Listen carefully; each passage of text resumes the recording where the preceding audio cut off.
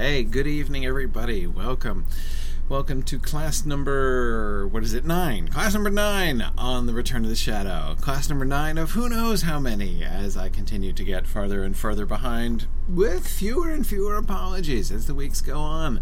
I'm excited. Today we are coming to the end of Phase 1. We are going to look at the Queries and Alterations chapter primarily today, which is that moment, that fun moment when Tolkien pauses and sort of rethinks everything. So that's going to be fun. But anyway, so we're going to be. I have no aspirations of going beyond that chapter today. So we'll definitely plan to start the second phase next week. Which means the only question that remains is whether I can actually finish the first phase tonight or not. So we'll see. We'll see how we're doing. So, okay, one quick announcement before we go to the... sorry, I'm not doing one of my other things here. Got so many darn windows up, I lost my notes. Where'd they go? There they are. All right, okay. Excellent. Found my notes. Okay.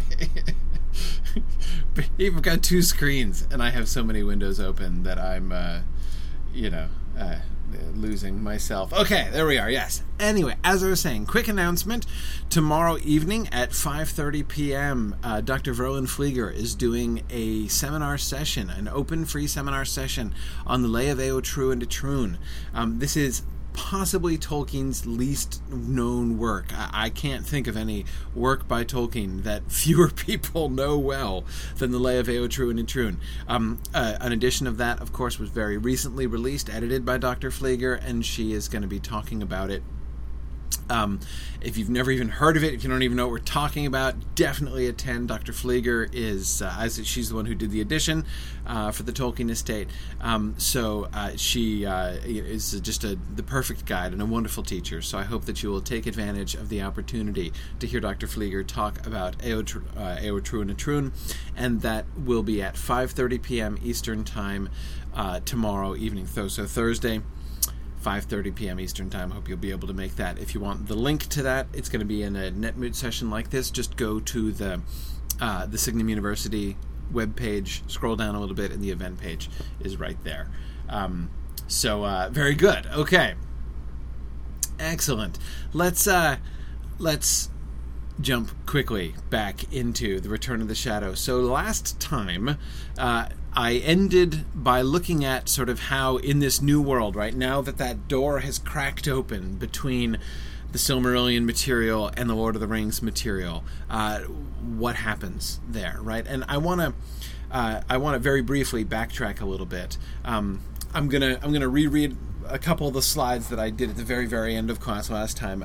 We already talked about a bunch of this stuff, so I'm not going to spend much time on it, but there was one slide I didn't get to last time, and I was going to start with that one, but I'm like, I don't want to start in the middle. I want to go back a little bit. So we're just going to go back a tiny bit, and we're gonna look at the sort of big picture, in a sense, of this stuff. So going back to the slide that I called Gathering Round the Tailfire, how this begins to... This is, of course, part of the sketchy notes for when we get to Rivendell, and what's going to go on at Rivendell. And he had suggested that, we're going to get a story of Gil-galad. So here's what Tolkien writes. The lands and islands in the northwest of the great lands of the Old World were called long ago Beleriand.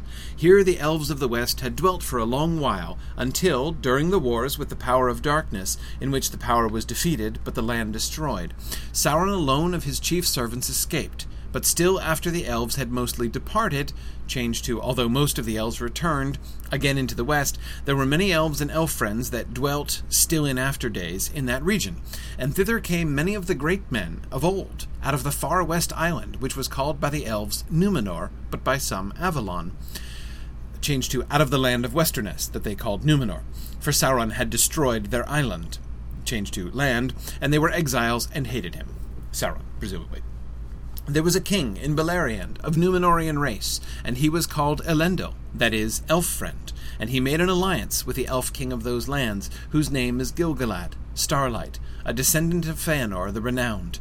I remember well their counsel, for it reminded me of the great days of the ancient war. So many fair princes and captains were there, yet not so many or so fair as once had been.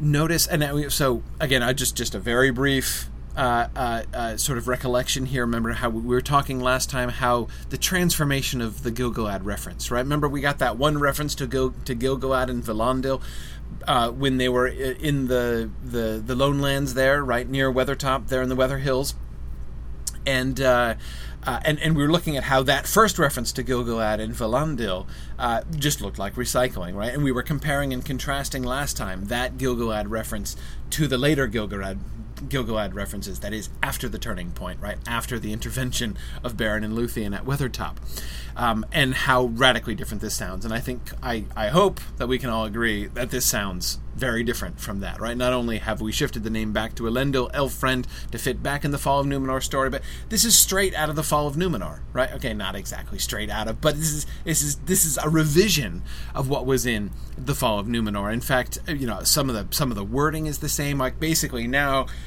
we see him just importing wholesale, as we already saw him beginning to do, right, with Beren and Luthien. We're just going to bring those stories fully formed, even in the form in which they were told.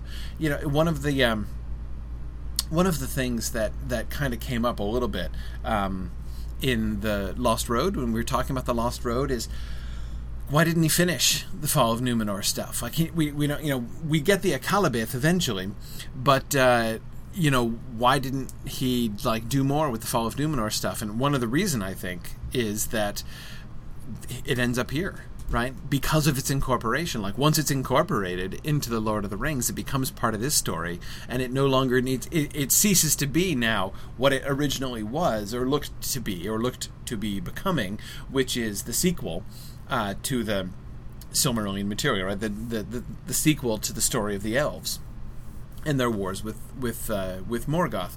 The Númenóreans and their issues with Sauron were the sequel, right? And this was the sort of the final stage of that, the last alliance between elves and men. So so now we've gone from recycling to wholesale retellings of the earlier material. Right, and yes, Marielle, the ancient war there is a reference to the War of Wrath. That's right. It's.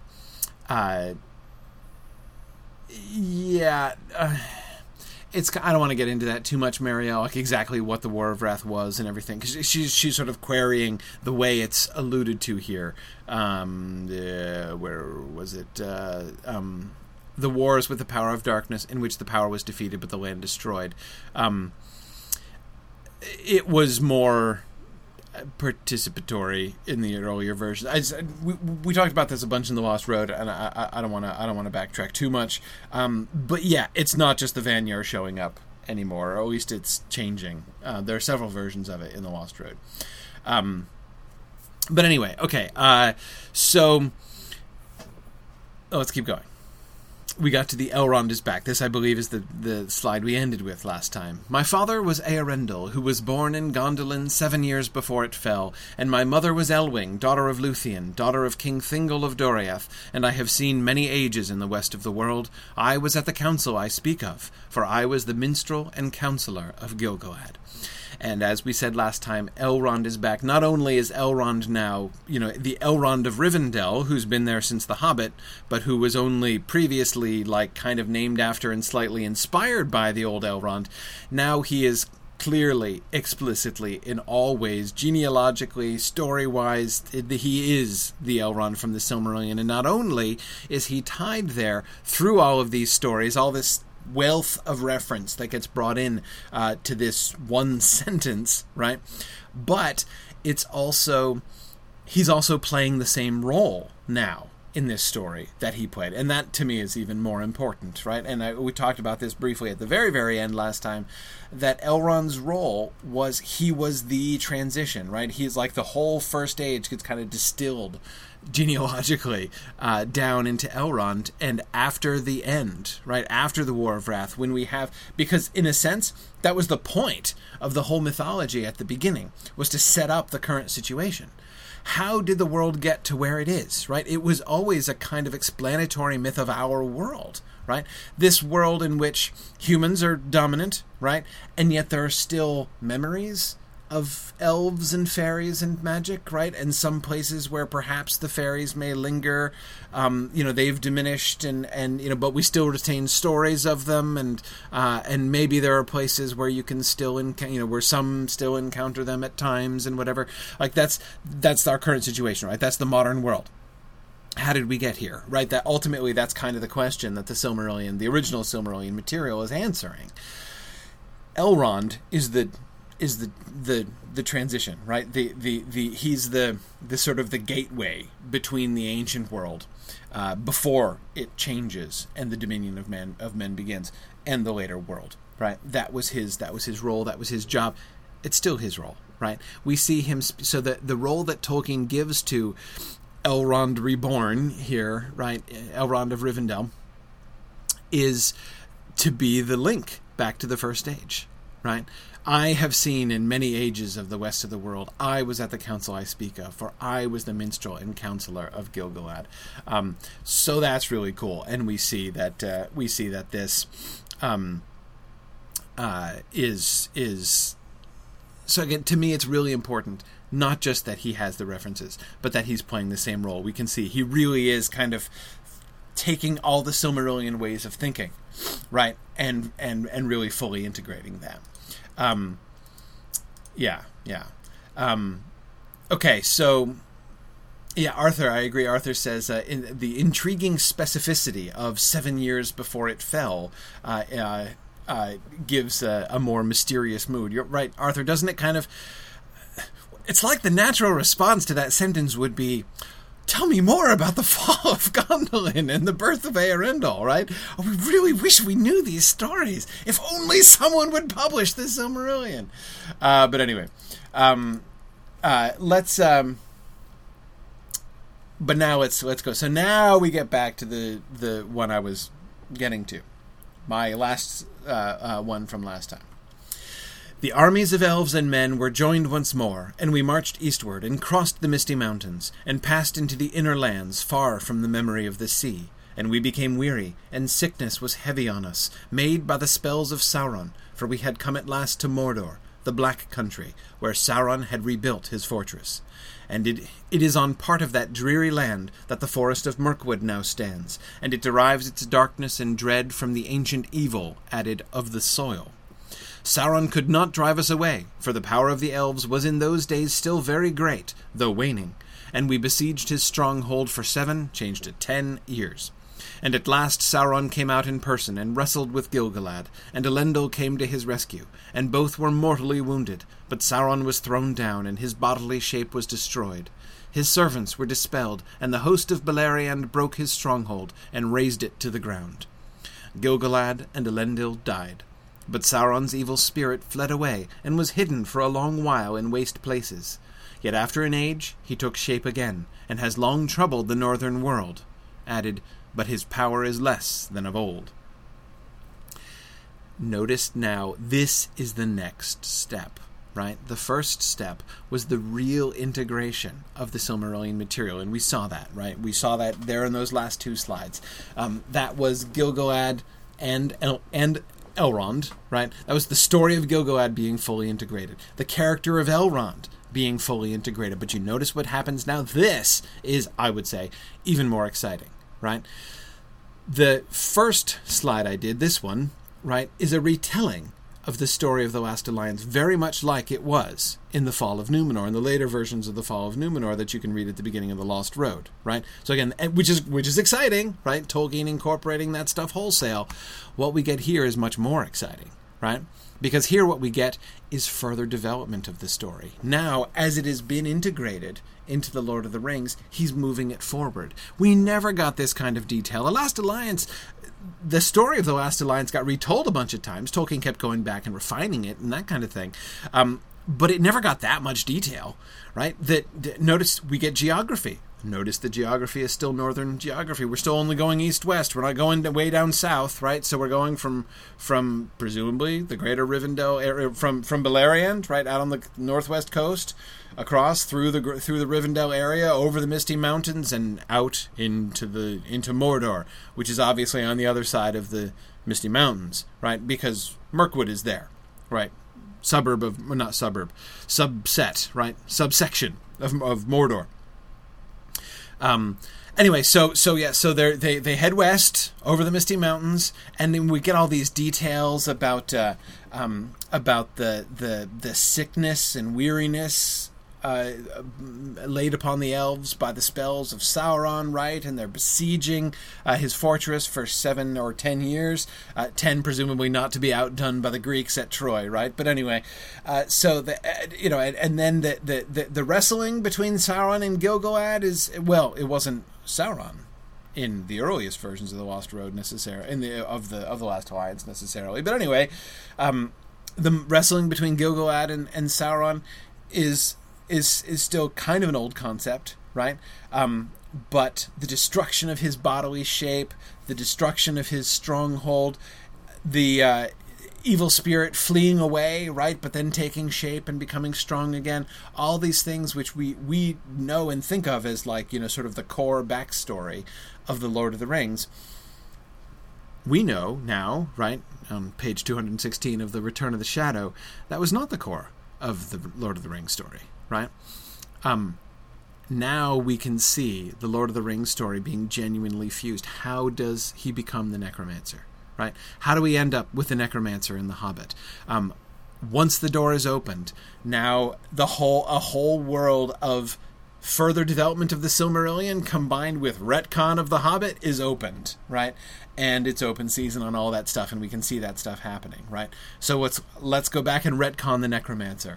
Let's go and continue and develop those Silmarillion stories, and it's all good, right? And it all comes together. I think it is really, really cool to start watching this stuff happening.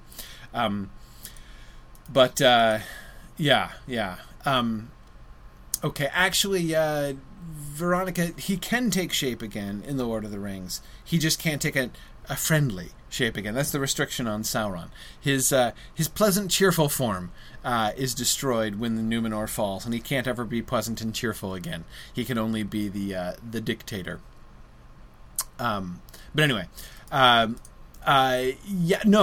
Rachel, thanks for asking. Rachel's asking, saying she can't remember, did Sauron's name first appear when he started writing The Lord of the Rings? No. The name Sauron came in with the Numenor story. He was Thu, right, in the early material, right? He was Thu the Wizard, Thu the Necromancer, right, in the story of Beren and Luthien, in the poem, The Lay of Leithian. And he's still Thu primarily. He starts getting called Sauron in the later Silmarillion material, and especially the Fall of Numenor. The name Sauron really comes in with the Fall of Numenor material. So he's been Sauron since Numenor, right? Since the Numenor stuff that Tolkien has just been writing within the last 3 years before he starts writing this stuff. So it's still relatively new, but he doesn't make it up. He doesn't make it up with this. Regarding the pretty form of Sauron, Tom Hillman says, handsome isn't as handsome doesn't. Yes, apparently. Good. Okay, so that's me finishing stuff from last time. Today, we've now gotten to the point, right, where Bingo's gotten to Rivendell, right? Remember, that was the goal. Right, from the beginning, when Tolkien set out to write this sequel, he had, he was complaining at the beginning that he had no ideas of what to do, right? And we saw him in his early notes kind of scrambling around looking for an adventure, right? And he was kind of throwing stuff against the wall, like, what kind of things could they do? Maybe they find a witch house, right? And then he's like, oh, Brainwave, Tom Bombadil, why not? Let's bring in Tom Bombadil and the Barrow-wights, that'll be great, right? Remember all that stuff, right? But from the beginning, the one constant was Bingo's going to Rivendell, right? That was the one thing that he knew for sure. Well, we've gotten to Rivendell. Now what, right? And we've had some glimpses of now what, right? We've had some glimpses of, he, like the quest for the Fiery Mountain, right? we've had very little about that. We had that one note, so it's on the table, right? But we don't know what that's going to look like. Presumably it'll be in Mordor, I guess. That is to say, on the other side of the Misty Mountains, over in the greater Mirkwood region. But anyway, yeah. So it's been pretty clear that this is the only part of the story, that is, his trip to Rivendell is really the only part of the story that Tolkien has sort of clearly foreseen. Now, notice where it ends. Do you remember what episode, what is happening in Rivendell when Tolkien breaks off the narrative? As far as the first phase gets, what's the end of the first phase? What's he in the middle of describing? Do you remember the scene?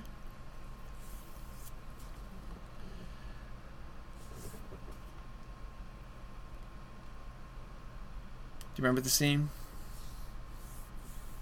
Oh, and sorry, Jordan and Michael were both teasing me about Tevildo.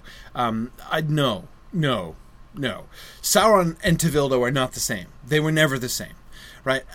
I think it is a complete misunderstanding to say Tevildo the cat turns into Sauron. No, he plays the role that will later be played by Thu, the necromancer. In that, like, in the early version of the story, Tevildo the cat is the prisoner, is the jailer, right, of Beren.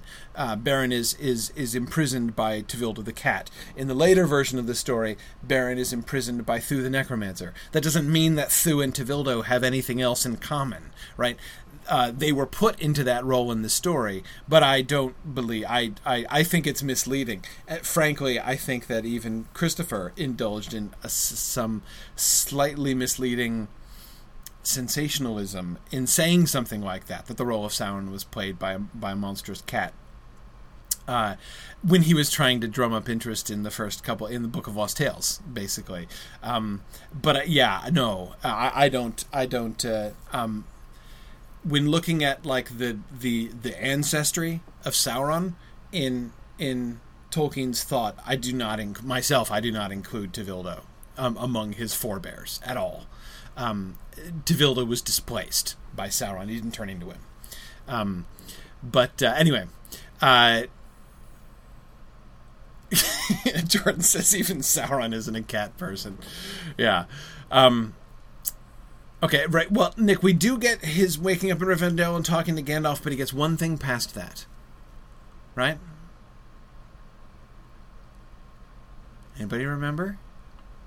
The actual scene he interrupts? Like he stops in the middle of?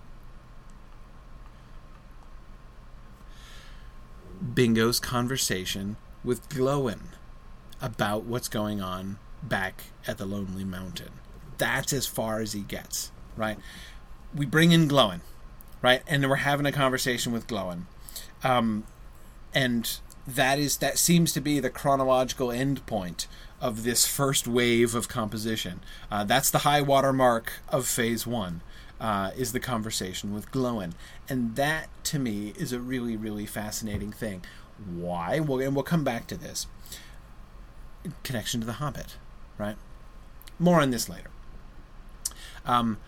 But we interrupt this narrative to stop for some revisions, right? And so today what I want to focus on is that last chapter in Phase 1, as Christopher Tolkien has called it, the Queries and Alterations chapter. And I want to look at the different notes. I keep saying this. I love this stuff, right? I love it. As much fun as it is to read earlier drafts of the narrative and compare and contrast the narrative, I find it even more fun to look at Tolkien's notes, right? The sort of the sketches and ideas that he has. And things like this when he's asking himself questions and trying to sort things out. So much fun to see this stuff happen. So we're going to look at those here today. And I've kind of reorganized them a little bit. I'm not presenting them in the way that Tolkien seems to have written them, which is how Christopher presents them. I wanted to kind of break it down into a few different issues that Tolkien seems to be thinking through in this section. So I want to talk about first him rethinking characters, right, especially the Hobbit characters. Then I want to look at some of the work that he does to smooth inconsistencies that are clearly bugging him when he goes back and looks at it.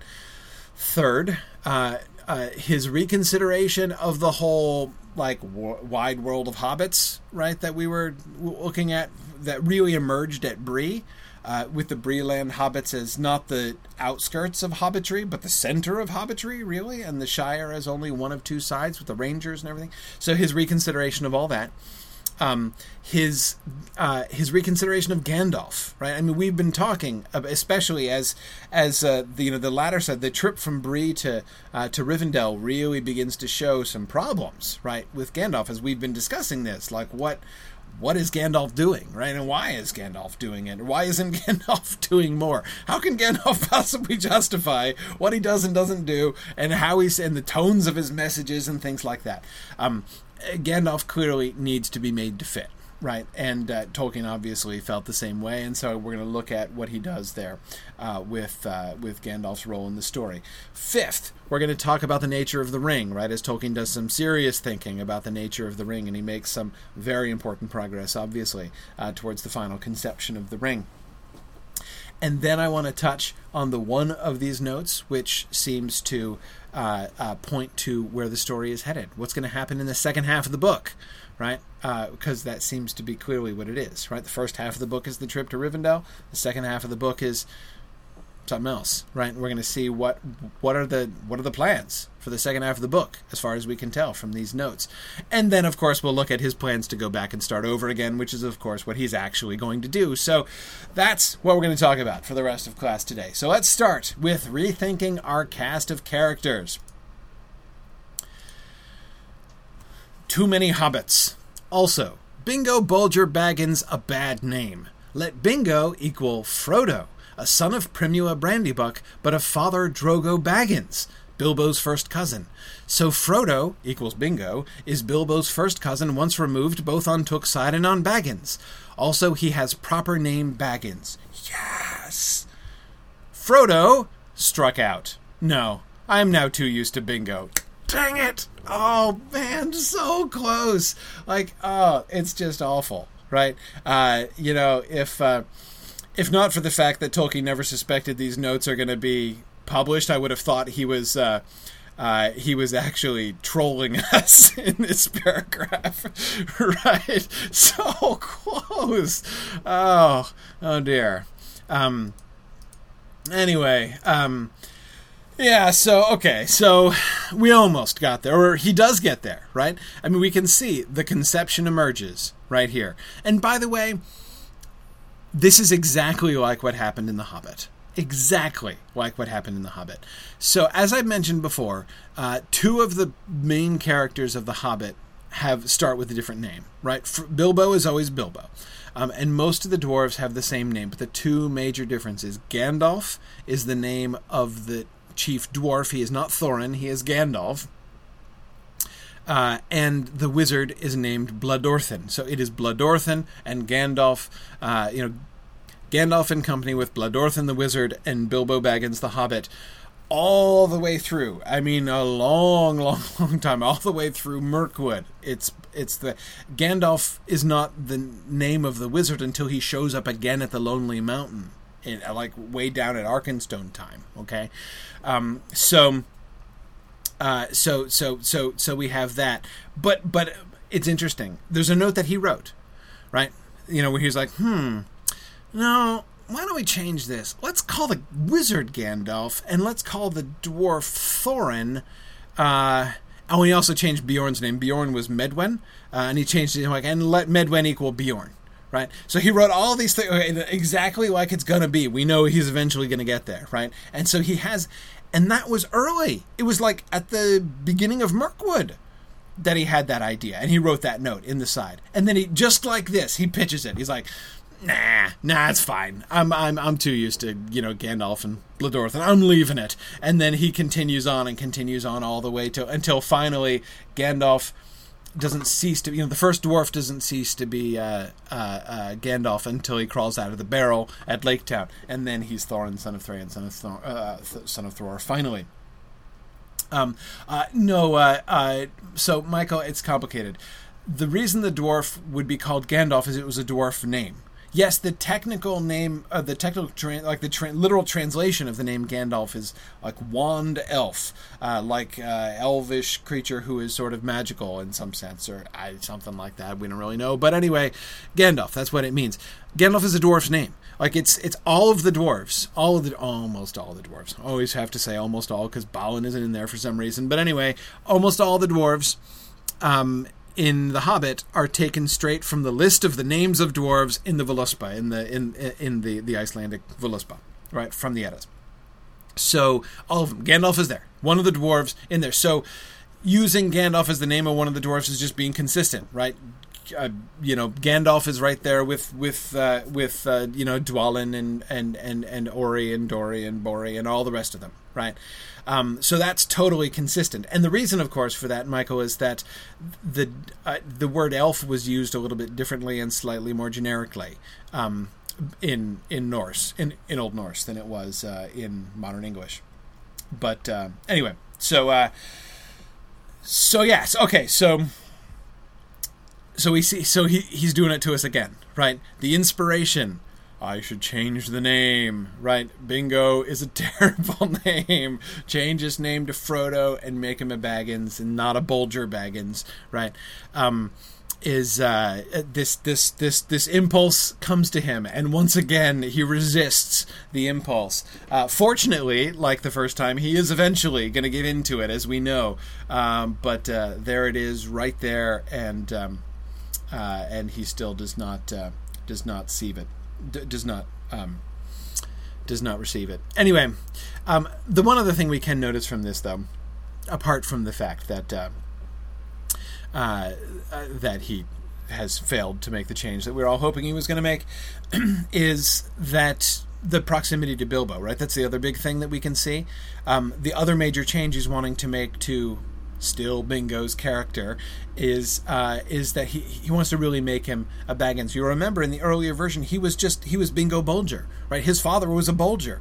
He was not related to Bilbo on the Baggins side. He was related to Bilbo on the mother's side, right? On their mother's side. They were both Tooks on their mother's side, and so they were connected that way. He solidifies the connection to Bingo, or to Bilbo. So Bingo is still going to be adopted by Bilbo. He's not going to be actually his son, as you'll remember he was in version 3 of the Long Expected Party story chapter. So he's still going to be adopted, but he's not going to be as adopted, right? He's still a Baggins, he's going to be a Baggins, and he's going to be tied to Bilbo on both sides. So that closer kinship to Bilbo is clearly, he wants to solidify, it seems, the ties between Bingo and Bilbo. So that's one thing we can definitely observe. But he might not change. Marielle, that's a great point. Marielle says she strongly dislikes the name Bingo Bolger Baggins, but it would fit with a light-hearted tale like Farmer Giles of Ham, as this is a sign that Tolkien is further committing to the tone of the Silmarillion material over that of The Hobbit. Marielle, I suspect so. You'll notice, of course, right, how the Silmarillion tone and the Silmarillion diction was in evidence there in Elrond's speech when he was telling the story of Gil-galad. That doesn't sound like that anywhere in The Hobbit anymore, right? Even when The Hobbit was sort of recycling old stories, right? It didn't sound a thing like that. So yes, we are shifting, and I do think, that seems to be the real turning point, I guess. I mean, it'll be interesting to see when we go back through the second phase, right? Mario, it's something I hope we keep in mind, right, is to look at how and where that diction changes, when it ceases to be in style, like the style of the early Hobbit, right? And sort of exactly why that is. But certainly the shift to the Silmarillion material matters here.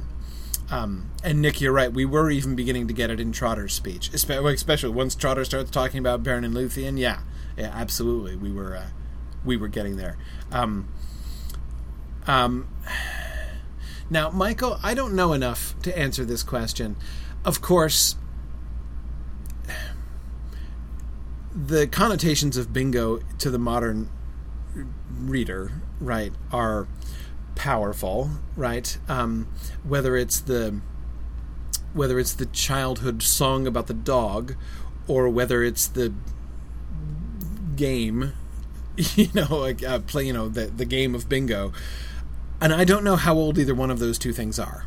I don't know what kind. I mean, you can see how it emerges organically from inside Tolkien's nomenclature system, right? I mean, Bilbo was already the son of Bungo, right? So bingo is a very similar name, right? So it all makes sense, right? But as Michael asks, is it kind of like tuna? That how, like, Tolkien being kind of oblivious to the fact that everyone's going to be thinking of fish when we get the name of the hill upon which the city of Tirion is built. I'm not sure. Again, to answer that, Michael, I'd have to know more. If somebody wants to do research and tell me when either of those things were. Was the song "And Bingo Was His Name-O" in circulation? Is that and in England? Like, I mean, was it around? If so, was it just American? And when did that start? I have no idea. And the game of bingo, how long has that been around? I don't know that either. So I would love to learn both of those things, but I don't know them. Anyway, so we do though, I hope you all noticed, we do get a significant silver lining. Right. Nancy points out, or the expression bingo, right? Yeah, which presumably predates the game, right? Just say bingo, right? I mean, presumably that predates the game. So Brianna says, okay, according to Wikipedia, the song dates from 1780. Okay. And was in England. Okay.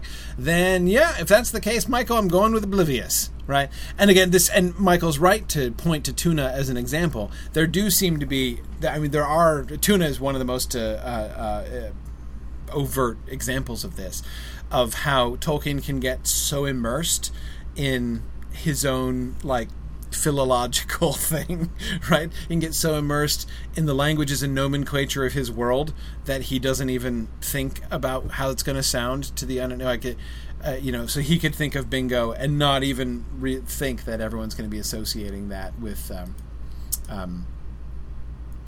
everything else. Okay, so yeah, a bunch of people are saying, okay, the game does seem to be around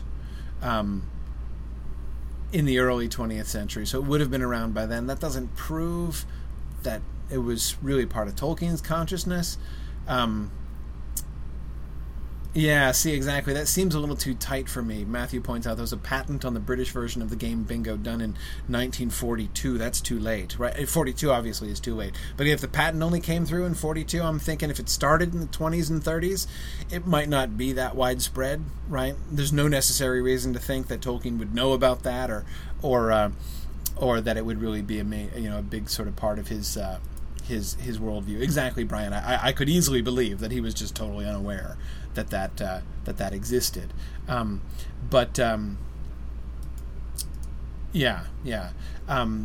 And Yana, I don't know about the song. I mean, okay, so the song is old, right? But okay. Jordan and Arthur are pointing out that a game like that has been around since like the 16th century. Sure, yeah, but that's not the same thing, right? To say that a lottery game of chance of that kind was played as early as, who cares? Like, that doesn't, as far as like the culture identity of bingo, like that people would associate that with the word bingo.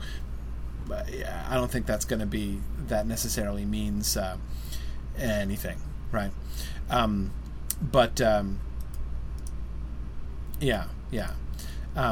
Now, Marielle points out there was a character named Bingo Little in one of P.J. Woodhouse's short stories. That's more likely. That Tolkien would have heard, right? But that's very... P.G. Woodhouse is exactly the name, right? The style of the names. Like, Hobbit names are just like Woodhouse names, right? Just like them. All the nicknames, right? Anyway, yeah. Right. Right, good. Yeah, Veronica points out the game was called Beano until 1929. Exactly. So even if anyone knew, even if Tolkien had known of it, he wouldn't have... The question is, when would this name have, like, triggered the association with that name? And clearly not until around contemporaneously with this. And so, therefore, probably the game is irrelevant. But... the song might be, but again, he may not have heard that either. I'm willing to believe that he could have been innocent of both of those things, of both the game and the song. Right, Nick, exactly. That is the one influence we know that he did have, namely the teddy bear family of Bingos, that horrible, demonic,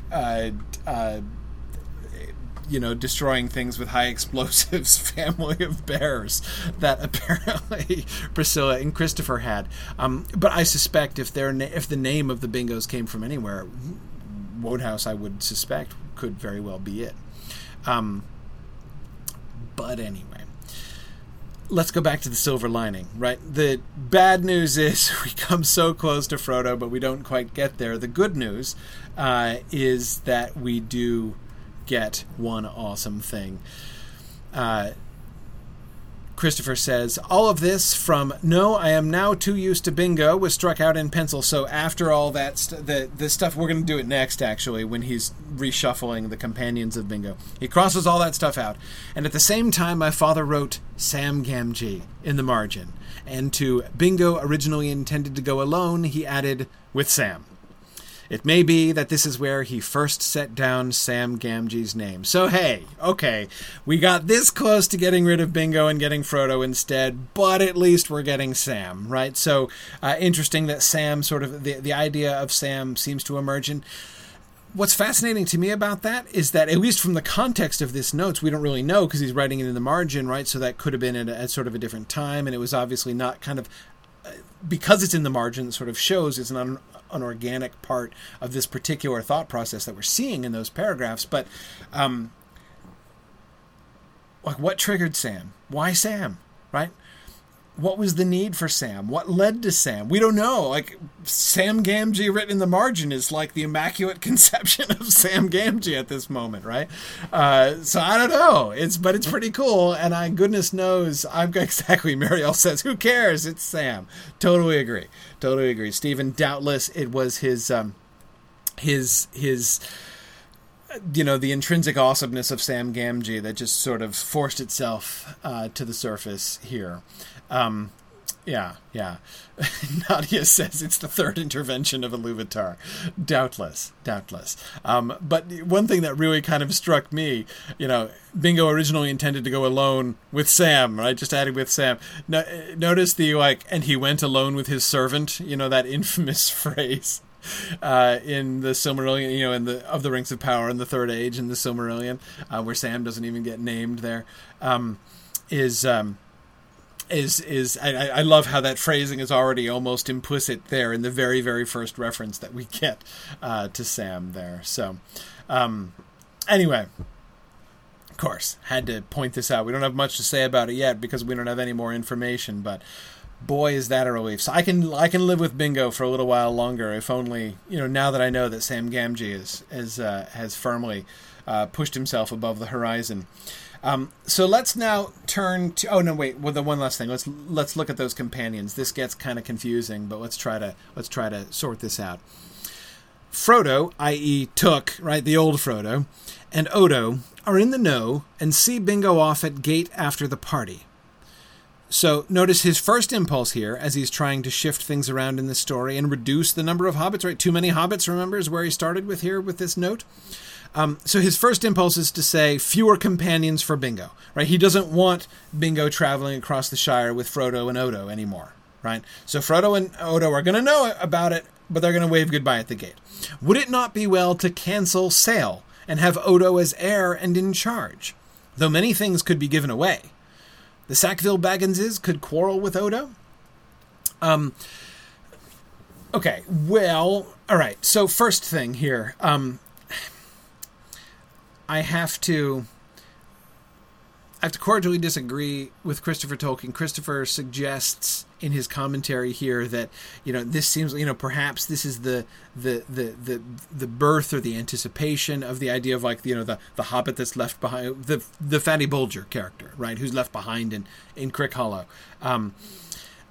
Yeah, in a sense, it's a little bit parallel, but to me, it seems very, very different, right? I think that Odo as the heir of Bingo and taking over in Bag End and, continuing to fight the good fight with the Sackville Baggins is not at all like Fatty. The dissimilarities between the story of Odo Took, as we get in that in that version, in this brief glimpse, and the story of Fatty Bulger that we get later, those stories are so dissimilar that I have a really hard time connecting them really at all.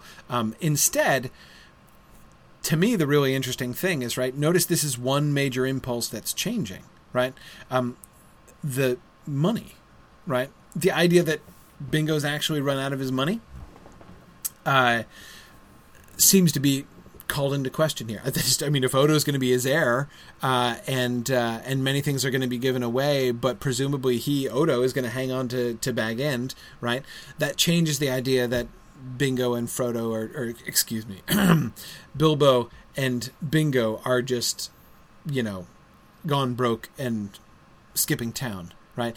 And of course, that makes sense, because originally, when that was the original premise of the story, there was no other premise. Remember, they had nowhere to go and nothing to do. He didn't know where they were going and why they were leaving the Shire. So they've come to the end of their money, and off they go into the blue to seek adventure. Was a kind of a placeholder hook, right, for their story. Now they don't need that anymore. Now the Black Riders have come in. We've got Sauron pursuing them. We're fine. They've got plenty of reasons to leave. So we don't need to make them destitute anymore. And we're not going to be going searching for dragon gold. We've definitely rejected that idea again with the whole emergence of the ring plot. So why not? Right? Why not? Though notice he can't quite...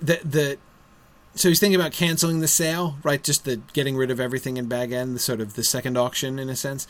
But he still doesn't want to cut the scene with the tags, right? And Bilbo's snarky remarks to people, or Bilbo or Bingo's snarky remarks on tags, right? To people to get we still want to give away convex mirrors and waste paper baskets, right? Even if we're not going broke, we still need to keep that. Tolkien obviously still wanted that, because you can say that's my understanding of though many things could be given away, right? Good. At least we can still give away convex mirrors. Frodo, and possibly Odo, go on the first stage of road because Frodo's news about Black Riders is necessary, right? Okay, so he's now immediately rethinking them saying goodbye at the gate, right? But the reason he gives for this is because remember, Frodo was the one who told the story of oh yeah, just remembered now that we've met the Black Riders, I saw one of these black chaps right up in the North Farthing coming south, right? He was looking for Baggins, didn't think anything of it at the time, right? That came in after the intervention of the Black Riders, right? So apparently that piece of dialogue, that revelation from Frodo that he's seen the Black Rider before, and therefore giving some kind of context for there. Because remember, the purpose of that, the function that played in the plot was, this is when it is revealed to Bingo, they're hunting for you. Because he didn't know that otherwise, right? It's just black dude comes on black horse up the path, sniffing around, acting a little creepy, but they have no reason to think they're hunting for them personally, right? That's what he learns from Frodo. Right, when Frodo tells that story about the North Farthing, it's, oh no, he's hunting Baggins. It's probably you he's looking for, right? So that's the key thing that he's wanting to retain. So he's like, maybe let's compromise, right? Instead of dropping Odo and Frodo entirely, let's let them come on the first stage, just for maybe until we meet the elves or something, right? So that we can impart that. But at the latest, though, they're going to say goodbye at Buckleberry. But Frodo says goodbye at Buckleberry. Only Merry and Bingo ride on into exile because Merry insists. Bingo originally intended to go alone. This also a major change. Remember, from the very earliest drafts, there were always people who were in the know, and they were part of the plan, right? Like, he's going to go off. He was never planning to go alone at any point, right? He was always going off with his friends. The idea that Bingo had intended to go off alone is interesting, and frankly, I'm not sure what to make of it. Is that supposed to be ominous, right? Why? Why does Bingo, in this newly revised version, right? Why is the new Bingo, who was almost Frodo, why is the new Bingo now intending to go alone, right? Is it because he's now aware of his danger and wanting to leave his friends behind in order to keep them out of danger? That's possible, right? Could it be more ominous than that? Could it have something to do with the ring and the ring's influence over him? That also seems conceivable based on some of the things that Tolkien's going to say later on in these notes. But we have now, at the same point that the idea that Bingo is intending to go alone, at the same point that that comes in, we also have the theme of, but his friends won't let him go alone, right? Merry is the one who is chiefly insisting, right, here. And so Merry and Bingo are going to go alone, so it's going to be a two-person companionship. Remember, this is right before Sam Gamgee has not quite yet emerged, right? But anyway, so that's great. That's really interesting that we see that that beginning there.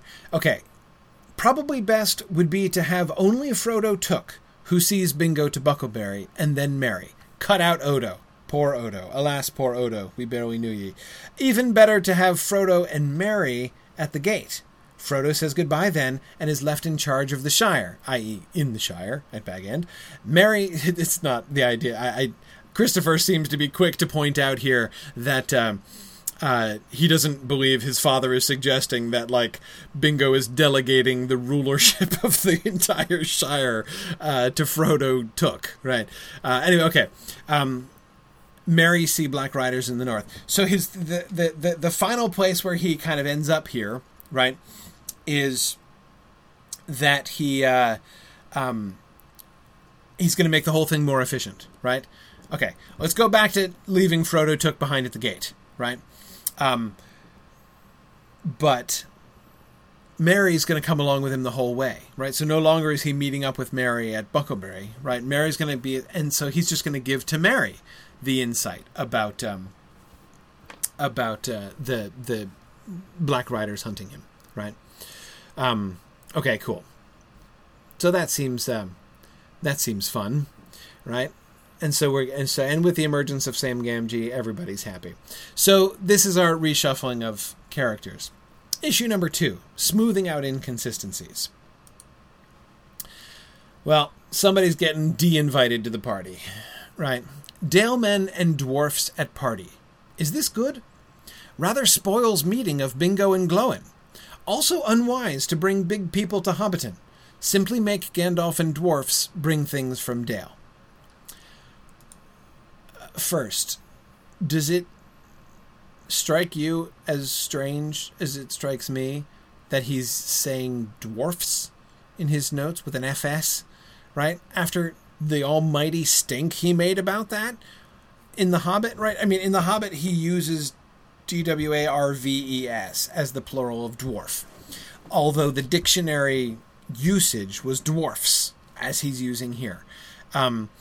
And so, therefore, he got into row after row with publishers, right? Both his English publishers, and then even more pointedly, his American publishers, who take it upon themselves to correct it all the way through, and being like, well, he's misspelled dwarves dwarfs all the way through, and they reconnect, they correct it back to dwarfs, and Tolkien strongly objects and, like, pulls rank as a philologist, right? I think I know about language. Thank you very much. Stop correcting me, you bloody ignorant Americans.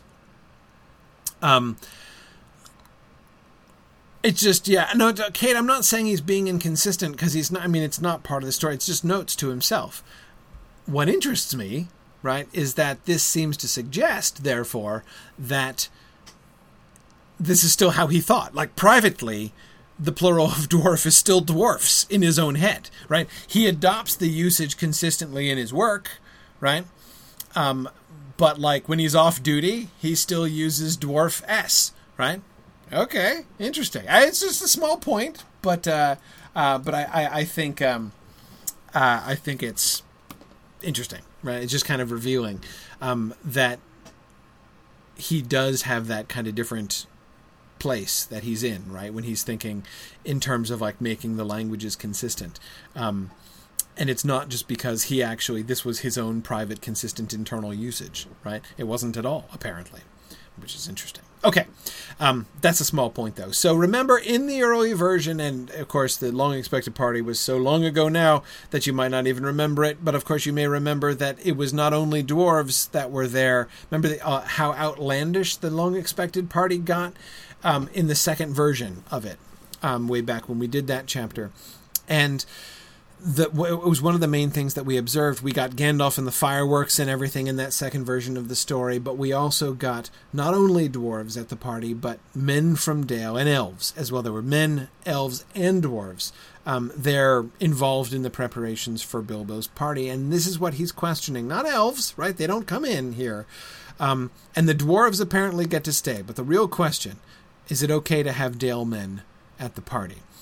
His first query, or his first thought, that it rather spoils the meeting of Bingo and Gloin, makes all kinds of sense when you think about that in the... I mean, he just interrupted that scene. I mean, on the one hand, it seems a little bit strange if you think of it in a vacuum, right? Like, in chapter 1, like, seriously, is somebody going to get all the way to the Rivendell chapter and be like, but wait a second, there were men from Dale at the party, right? I mean...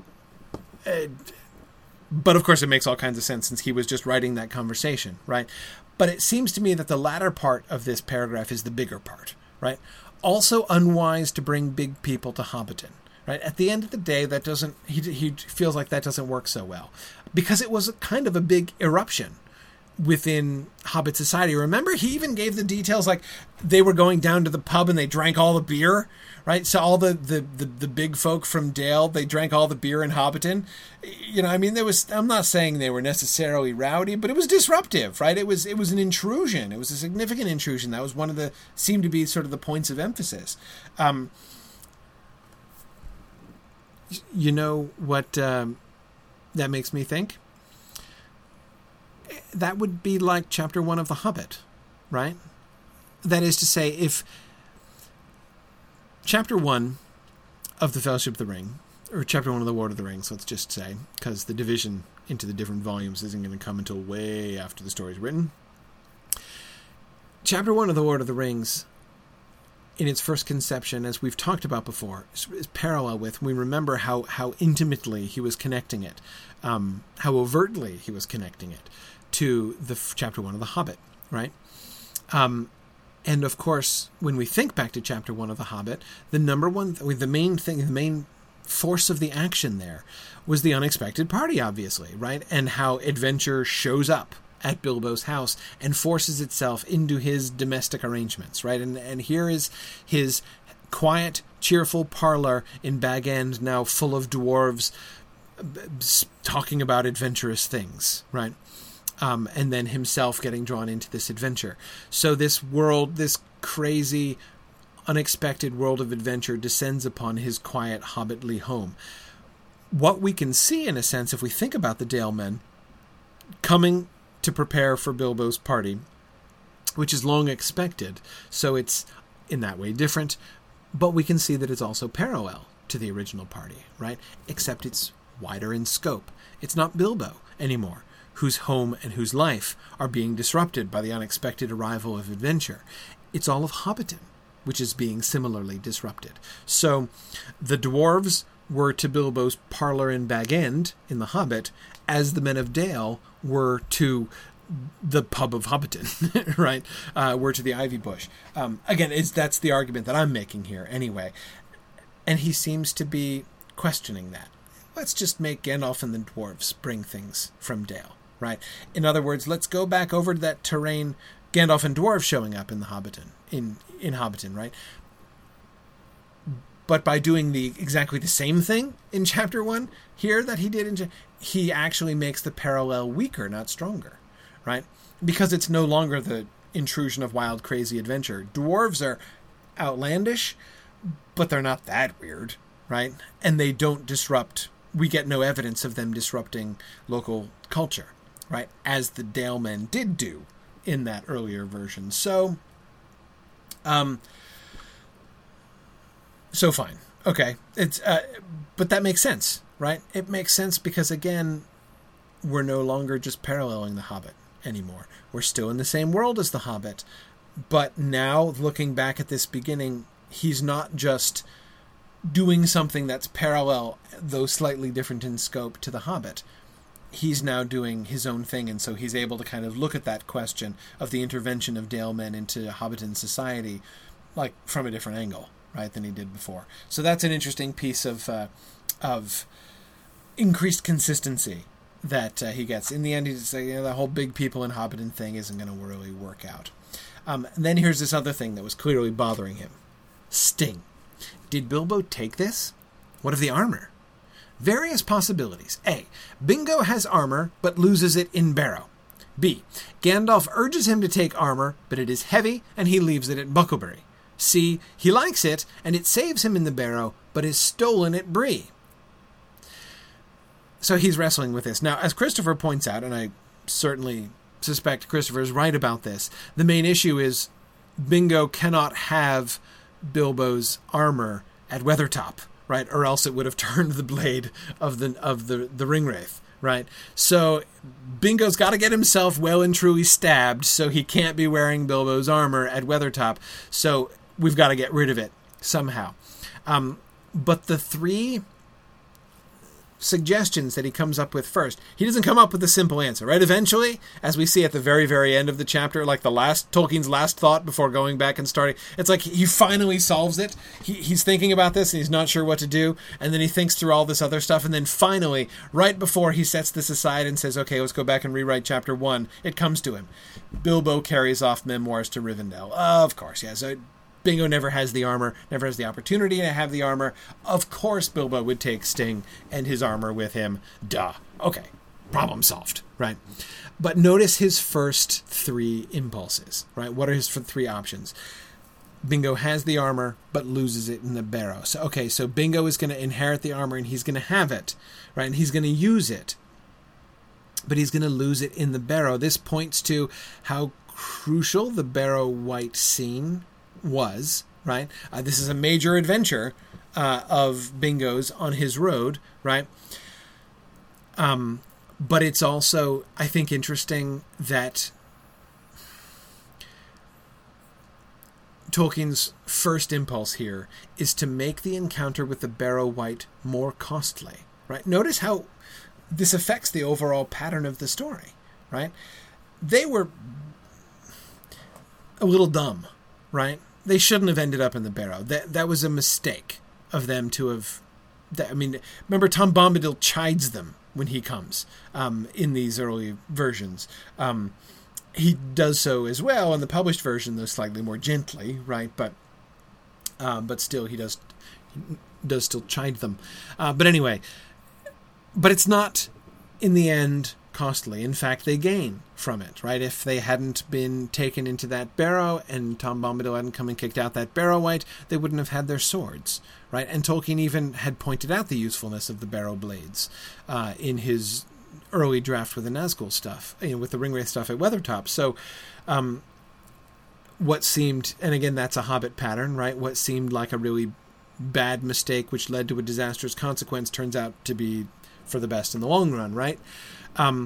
But his first impulse, which is to me interesting because it kind of goes against that to some extent, is that this disastrous trip to the Barrow Downs is going to be costly to him. He's going to lose his armor, and that's going to be what makes him vulnerable. So we were going to get... That was going to be more pivotal, right? He is only wounded on Weathertop because they were so foolish in the Barrow Downs, right? That's impulse number one. Impulse number two, Gandalf urges him to take the armor, but it's heavy, and he leaves it at Bucklebury. This suggests, A, Bingo's dumb, right? Or at least he's naive, right? The idea of Bingo as a clueless newbie adventurer, and also somebody who's probably not taking this whole thing terribly seriously. This is not somebody who is going off, under pursuit into adventures into the unknown, right? This is somebody who's still engaging in a hobbit walking party, right? And yes, Stephen, you're absolutely right that Tolkien does not seem to have the properties of Mithril figured out yet. And great question. He says, does the Hobbit mention Mithril? Yes. If you go back and look, you will find the word Mithril used. But it's a trick, right? Tolkien put the word Mithril in the later revision. The revision when he revised The Hobbit after the third edition of The Hobbit, after The Lord of the Rings was already published. In the first edition of The Hobbit, it's just said that the armor is of silver steel. And no, he clearly did not have that. He clearly did not have the properties of Mithril worked out. Okay, so. But again, to me, what's most interesting about this is looking at what this suggests to us about Bingo's character and about his overall his overall viewpoint. Sorry, just received a message from upstairs. Okay, sorry. Had to respond to a domestic inquiry. It's like, it's the 21st century when my wife and I are always texting each other in the house. Anyway, okay. Third impulse. He likes it, and it saves him in the barrow, but is stolen at Bree. This, I think, is really fascinating because he still has to lose it, right? So okay, what if he loses it, but he doesn't lose it at the barrow? He loses it at Bree. We already had the break-in at Bree, right? So he's already thought of the break-in at Bree, but the break-in at Bree ultimately doesn't do anything, right? That is, doesn't accomplish anything on the part of the people breaking in. What we have, this story as it's given in the first version is there was going to be a break-in, but it's thwarted by Trotter, right? So the impulse is, what if it's not thwarted, right? What if it's actually stolen at Bree? So the idea that we're going to make that break-in at Bree efficacious is cool, right? I think that's really interesting. But, okay, as I say, then we finally get to the right answer, right? Certainly the simplest answer. Let's just kick the can on the armor and not even bring it in until after Rivendell. Bilbo took it to Rivendell. And honestly, that makes the most sense of the whole thing. Issue number 3. The Wide World of Hobbits. Okay, so it's time for a less comfortable Bree. Bree folk are not to be hobbits. Bring in bit about the upstairs windows. As a result of the hobbits not liking it, landlord gives them rooms on side of the house where second floor is level with ground owing to hill slope. What is to happen at Bree now? What kind of talk can give away Mr. Hill? With this change, and you'll remember, of course, as Christopher reminds us, the very first impulse that Tolkien had was to make Bree a predominantly human town with some hobbits in it, and then he quickly revised that to say, nah, let Bree be a hobbit town. And we were looking at the implications of that, which I think are fascinating, right? This vista that began to open up of like the much wider world of hobbits, with Bree at the center and the Shire at one end and the Rangers on the other end, and how the whole story of Bree was fundamentally a Hobbit story, right? It was one big chapter of hobbitry, right? That goes away. And it's interesting to me that only 2 things that he brings in explicitly, right? So, I mean, implicitly, he's rejecting that whole deal, right? But that's not what he talks about. The 2 things he talks about are, A, we still have to make sure that their windows are on the ground level, right? Because they have to get invaded through the window, especially if the armor might get stolen this way, right? Because we haven't tumbled to the final answer on the armor yet when he writes this. But even more importantly, we have to accommodate that conversation of throwing dirty dishes out the upstairs windows. That conversation that they have in the Marish originally, and which now we're gonna. Yeah, Nancy, isn't it a relief, right, that we that we're going to preserve that concept in that conversation. I don't think that the men also throw stuff out the upstairs windows, but Arthur, it almost makes me think of like it's like a running joke or Easter egg. I mean, I honestly think if I were ever to be in charge, heaven forfend, if I were ever to be in charge of like the, consulting on a screenplay for a new Lord of the Rings adaptation, I would totally want to include somebody throwing dirty dishes out of the top window, just like in the background, not to make a big deal. Like they're just walking by, and like a set of dirty dishes comes falling down into the streets, just as an Easter egg, because it'd be like, there you go, Tollers. I know you'd appreciate that. Yeah. So there it is, Karita. Yes, the theoretical placement of the upstairs windows conversation. So, phew, that's a relief. True, Nancy, with Film, when we get there, it's a given. Absolutely a given. Okay, so, but notice where Tolkien does, apart from those brief references, what the main thing that Tolkien gets to is fascinating to me. And to me, this is the most revealing thing about the initial conception of Bree, right? When you think of Hobbit Bree, as we saw it in those earlier chapters, look at this. He says, okay, let's not make it Hobbit Bree. Let's make it a human town. And then as soon as he does that, he's like, but wait, what's going to happen in Bree now? Right? I mean, can we even have a drinking song in a human town? It's like everything that happened. You think about the whole Bree story, right? They show up at the inn and they have the funny conversation with the funny fat innkeeper, and then they're taken in and given a good dinner, and then they go to the common room and Mary goes out wandering. They go to the common room and they're chatting it up and having fun, and we meet Trotter and we sing a drinking song, and then there's the disaster at the end of the drinking song and everything. And in Tolkien's mind, all of this stuff. See, again, this is one of those things that's kind of, I think it's so important for us to try to put ourselves into Tolkien's frame of mind at this chronological moment, right? Because, of course, we are already thinking of all those things, right? It was hard when we first read it to remember that they were all hobbits, because we associate that whole plot chain with a primarily human Bree. But what is fascinating to notice is that when Tolkien says, okay, they're not hobbits, they're humans, his first impulse is, well, that whole plot's out the window. Right? We're just chucking that stuff out the second-story window with the dirty dishes, right? Because no way can we... So no drinking song. What? No Trotter? I mean, what is to happen at Bree now? Can they still not meet Trotter? Right? Can the ring still not be revealed? Can we still not learn more about the Black Riders? Can we still not get Gandalf's letter? I mean, you look back at the plot, it's like, what of the plot elements can't be there? But it's clear. By changing, in Tolkien's mind, by removing the hobbitry, right? By making it into a human's, and therefore totally changing the tone.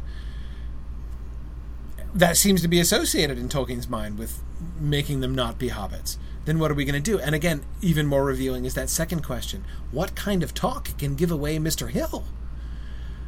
Okay, so if they're going to go to the common room, obviously they can't have the same kind of conversation that they would have had, right, that they did have in the first version, because that was Hobbit talk, right? That was one Hobbit chatting with other Hobbits and getting really comfortable and telling stories and then singing songs on the table. That's how Hobbits carry on in Hobbit pubs, right? But that's not how they're going to be talking to humans. So if it's just men in the room, where he's stuck, where's he going to go? So he has that impulse but doesn't know what to do with it. So anyway, yeah, several of you are teasing me here. Whoever heard of a human drinking? Well, it's different though, right? It's different. The whole atmosphere is different. The point is not that they don't drink, but that their drinking is going to be different, and they're going to sing different drinking songs. And Bingo standing up and singing a drinking song on the table and falling off the table in the middle of it when he's trying to kick an imaginary troll in the seat of his imaginary pants won't fly in a human pub. It's not going to work. Ben Vetter says, Trotter would even have to be human. I know, Ben, right? That'd be horrible. So, man, it's just, what are we going to do?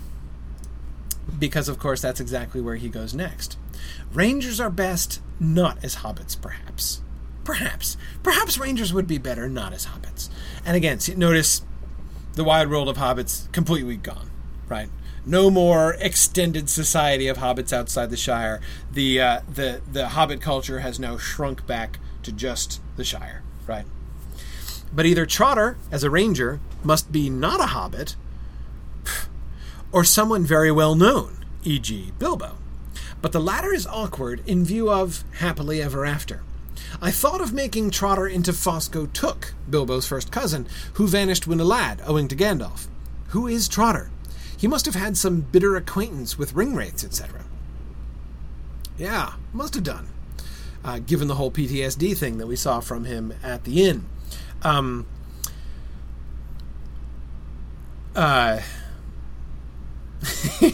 Nancy Fosberg is saying, not to be ageist here, but how could Bilbo be a ranger? He's an extremely well-preserved 11D1, okay? I mean, no problem.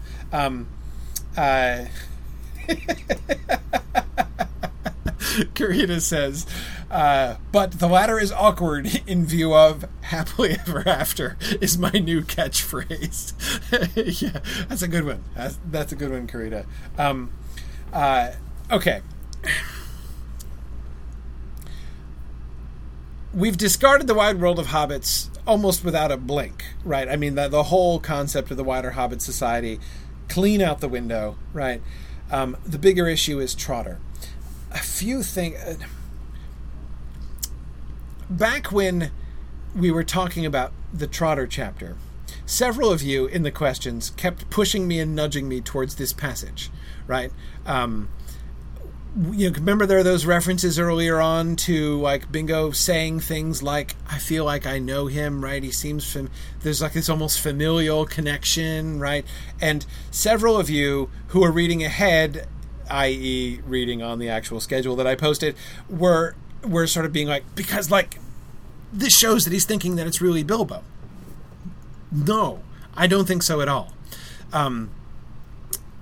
I don't think so at all. Yes, that was on the table. It was a possibility. He was considering that as an option. But I really don't think that he definitely meant it to be Bilbo all along, that he had anything like made up his mind about that. And I say that because you remember I kept resisting talking about that at the time because we didn't get anything about that, and I wanted to wait until we got to this moment. This is the third time he has asked the question, who is Trotter? He keeps asking that question of himself. And you know what? I'm beginning to think that he really means it. He doesn't know who Trotter is. Yes, Bilbo is a possibility, right? Clearly he wants to have a reunion with Bilbo, right? A Bingo Bilbo reunion is definitely in the cards pretty much from the beginning, right? And so, yes, it does seem that one possibility that Tolkien is keeping alive in his mind is that this strange hobbit that he's met at the inn in Bree is going to turn out to be Adventure Bilbo, right? That's what Trotter the Ranger is. Bilbo went off to seek more adventures, and by golly, he found them, right? And one of those adventures seems to have landed him in wooden shoes, right? That's one possibility. But it's only one possibility, and he obviously had come nothing close to making up his mind about that, right? I thought of making Trotter into Fosco Took. So all that familial stuff and everything, all that he seemed kind of familiar, but I don't know where I'd seen him before, could just as easily, in fact, I would even argue more easily, be explained by the whole Fosco Took possibility. Right? That Bingo might have some vague childhood memory of Fosco Took before he ran off, right? And so he kind of vaguely remembers him and thinks he looks vaguely Tookish, right? And so he seems like maybe a relative, but he doesn't really know him personally. It's hard for me to imagine that Bilbo would be so changed that Bingo would meet him in the inn and be like, I mean, what, is Bilbo going to take off the wooden shoes and then Bingo be like, Bilbo, it's you, right? I would never have known you in the shoes, right? But anyway, yeah, so it's Trotter is, yes, Brian, definitely. Trotter is is growing and changing. And frankly, I don't think that I don't see much evidence that Bilbo was ever even a leading contender for the identity of Trotter. Honestly, if he were, I would expect the question that he keeps asking, who is Trotter, right? I would have expected him, if he was thinking, if the original plan was, okay, it's going to be Bilbo, right? And then he's reconsidering that or questioning that, I would have thought that at least one of those questions would have been some version of, should it be Bilbo or not, right? But it's never, it's just, who is Trotter? Who the heck is this guy, right? Bilbo, maybe? I don't know. But yeah, he doesn't want to let go of Happily Ever After. He certainly doesn't want to give Bilbo PTSD-inspiring adventures after he leaves Hobbiton, apparently, right? So we're gonna go moving on. Nancy says that shoes are the wooden shoes are the Hobbit equivalent of Superman's glasses when he disguises himself as Clark Kent. Yeah, I suppose, Nancy, or like Arthurian armor, right? Like when you're reading Sir Thomas Malory and all somebody has to do is like put on a different set of armor and you wouldn't know him. You could meet your brother, as so often happens, and you wouldn't recognize him. Yeah. Anyway. So, okay. But there's another thing that I would point out here. That is, just back to the question, who is Trotter, right? And I think it implies a couple different things. One, I think the repetition emphasizes how much Tolkien doesn't know the answer to that question, right? But secondly, the other way that I would read that repeated question is Tolkien's insistence that Trotter be somebody. Do you see what I mean by that? That is, what I hear when Tolkien is asking the question, who is Trotter? Who is Trotter? Is not, I've met this strange character. This new character has emerged in my story, and I haven't figured out what his story is yet. I need to invent a backstory for Trotter, right? I need to do some character discussion. Right? I need to do some character development of Trotter. That's not what I hear there, right? What I hear there is not like, yeah, I need to work on Trotter, but rather Trotter is somebody, right? He has an identity, a known identity. He has a connection to some other story, but I can't figure out which one. That seems to be, do you see what I mean by that? It doesn't sound like he's saying Trotter is a blank canvas that I need to fill in. Right? Rather, instead of seeing Trotter as a blank canvas, he seems to see Trotter as like a shadowed figure behind a screen, like a shadowed silhouette, right? And he's trying to pull up the curtain to see who is that mysterious hobbit behind the curtain. It's definitely somebody, right? It's not a new character. It's somebody, but I don't know which one it is. Do you see what I mean by that? That seems to be part of his impulse, that he's going to turn out to be somebody, not just to be a new character coming in from scratch, if you see what I mean.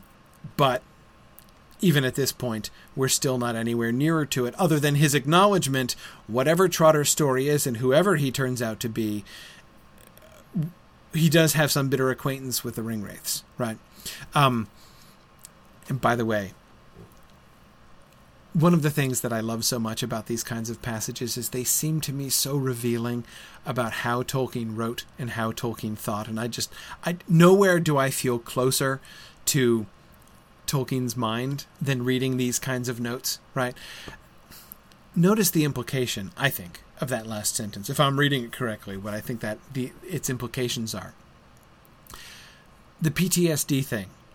He didn't include that sense. So in the Trotter story, right? Remember there's that moment where Trotter shudders and has the PTSD reaction when he thinks about the Ringwraiths, right?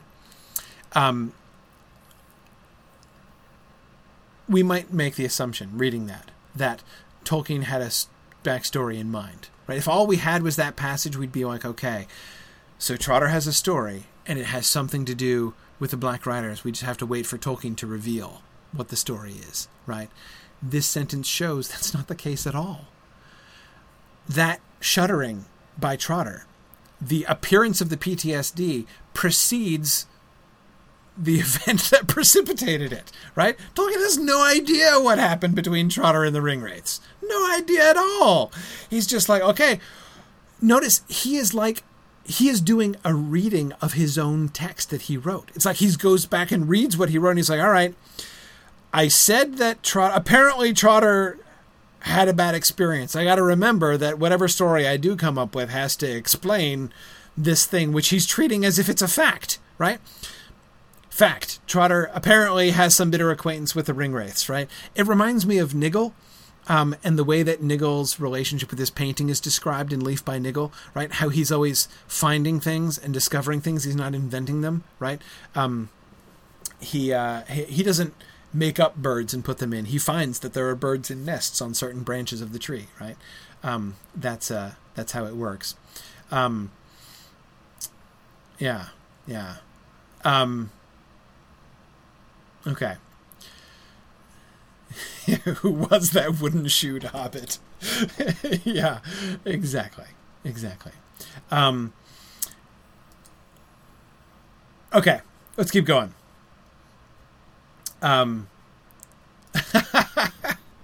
That's funny. Druid's Fire on Twitch says Tolkien was using the Bill and Ted method of time travel to influence the event. You know, it's almost like that. I that's a really fun parallel, actually. Yeah, I like that. Okay. Let's see. Where was I? Okay. So let's move on. Issue number 4. Gandalf's role and planning in the story. Notice this change that comes in as he's going back and thinking through this stuff from closer to the beginning. Gandalf is against Bingo's telling anyone where he is off to. Bingo is to take Merry. Bingo is reluctant to give pain to Odo and Frodo. He tells them, suddenly saying goodbye, and Odo, meets what looks like a hobbit on the way uphill. He asks after Bingo, and Frodo or Odo tells him he is off to Buckleberry. Tells him Bingo, presumably, is off to Buckleberry. So Black Riders know and ride after Bingo. Of course, you'll recognize the role which eventually is going to be given to Gaffer Gamgee, right? As Christopher points out. But to me, what's even more interesting than that anticipation, or rather that the sort of the birth of that event, though it's always fun to see a scene that is familiar in the Lord of the Rings get born in a different context. But more important to me is the larger issue here. Notice how the story has changed. First, Bingo plans to take... So we still have Bingo trying to keep it a secret, but we no longer have Bingo resolved to go alone, right? He's okay with Merry, right? So he seems to be resolved to take Merry from the beginning, but he's going to leave Odo and Frodo, right? Sorry, Odo and Frodo, I've got bad news, right? You're out. Okay, I'm leaving you behind. So he tells them... he tells Odo and Frodo, goodbye, I'll never see you again. It's been nice. Have a good time. And right after that is when Frodo meets the Black Rider and tells him that Bingo is off to Buckleberry.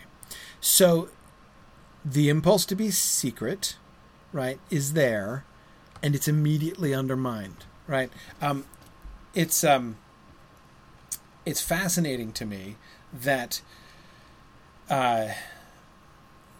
this impulse for solitude and secrecy backfires, right? The whole, I'm not going to take Odo and Frodo, probably, maybe, because I don't want to lead them into danger, immediately leads him into danger, right? If Odo and Frodo had gone off with him, they never would have told the Black Rider that Bingo was headed off to Buckleberry. So the way that instantly backfires is, to me, a fascinating element of this one little fragment. But, of course, very importantly, Gandalf is a little bit more clued in, right? We have the implication that Gandalf already knows something. Gandalf is against Bingo's telling anyone. Remember, Gandalf was a non-player. Gandalf was just at the party, right? He was a party guest. He helped with the party, did the fireworks, right? Took off with the dwarves and the elves afterwards, right? It left a message for... It was a completely casual... He knew that Bingo was leaving and they were going to catch up later on, but it was totally casual, right? Now we're reimagining this, but we're reimagining this with Gandalf with some degree of clue, right? And so he is trying to urge Bingo, apparently, to be more secret than Bingo otherwise would. And Ben, yes, that's of course the other thing that we can't skip. The Black Rider looks like a hobbit? Seriously? I don't know what that's supposed to mean. Ben is asking, is it a shapeshifter? Right? Is it a magical disguise? No idea. No idea what this means exactly. The Black Rider was described as being small, like a bundle on the horse. Remember, when he first came in, the very first appearance of the first Black Rider. But I can't understand how he would look like a hobbit exactly. I have no idea where he's going with that right there and what that implies. Some reason for Gandalf's uneasiness in the flight of Bingo, which does not include the Black Riders, must be found. Okay, so here, notice, he seems to want to, as we saw already in the previous passage, he seems to want to have more urgency. It's no longer just a casual jaunt from the beginning, right? When Bingo is leaving the Shire, there needs to be secrecy. Remember, that was part of the issue that we had at the beginning. Once the Black Riders came, now we have reasons to hide, right? And to change your names at Bree and all that kind of thing, right? But originally it was like, who cares, right? I left. I'm out wandering and seeking my adventure. Why should I keep secret? Why should I hide from folks on the road? Why should I care, right? And so he sees, okay, how can we get him to the Black Riders without making him just be careless, right? So Gandalf has to be uneasy for some reason, and there has to be some reason, both for Gandalf's uneasiness and for the flight of Bingo. Flight, not just departure, but flight, right? Which doesn't include the Black Riders. He hasn't figured it out yet, but he's got to come up with something. Gandalf knew of their existence, of course, right? He knows about the Black Riders, that they exist, but had no idea that they were out yet. But Gandalf might give some kind of... I'm sorry, but I had no idea they were out yet. That phrasing, but I had no idea they were out yet, makes me imagine the Black Riders as either being like pet animals, right? Like dogs, right? Who let the ring wraiths out, as a joke we've made before. Or worse, remember I just reread the entire works of Jane Austen, so I had no idea they were out yet. Makes me think of them being out in the Jane Austenian sense, which is even funnier, right? So the Black Riders now can go and appear at balls, right? Apparently they couldn't before, because they're waiting for their older sisters to get married. But anyway... never mind. But Gandalf might give some kind of warning against use of the ring after he leaves Shire. Perhaps the idea of suddenly using ring at party as a final joke should be a Bingoism, and contrary to Gandalf, not approved, as in my foreword. Notice again, this is another problem, right? What Tolkien seems to me to be wrestling with in this paragraph is, how can I make the ends meet, right? Before meeting the Black Riders, Bingo is a happy-go-lucky adventurer, right? Who has a magic ring and is not afraid to use it. Why should he be, right? That's what happens, in fact, when the Black Rider comes past the first time, right? So we need to have him not just casually strolling down the road. He has to be fleeing, right? And he has to... be warned against the use of the ring, because it's now important that he not use the ring. But how is he going to know not to use the ring, right? So if Gandalf is just going to waltz off, so now we have, maybe Gandalf doesn't just waltz off with the elves and dwarves, right? Maybe he leaves some kind of warning. Although apparently it's going to be a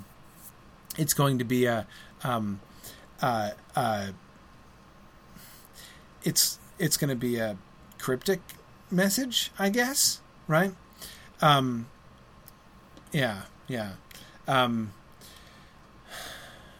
Okay. Why was Gandalf hurrying? Because that is, and I think Tolkien is asking you the question that we've been asking the last couple of weeks, right? Like, why doesn't Gandalf wait? Why is he like, sorry, can't tarry it, Bree, Push along, though, right? And he gets to Rivendell, to Weathertop, right? Been here for a while, left you some cram, but do push along, right? Can't wait longer. Why can't he wait longer?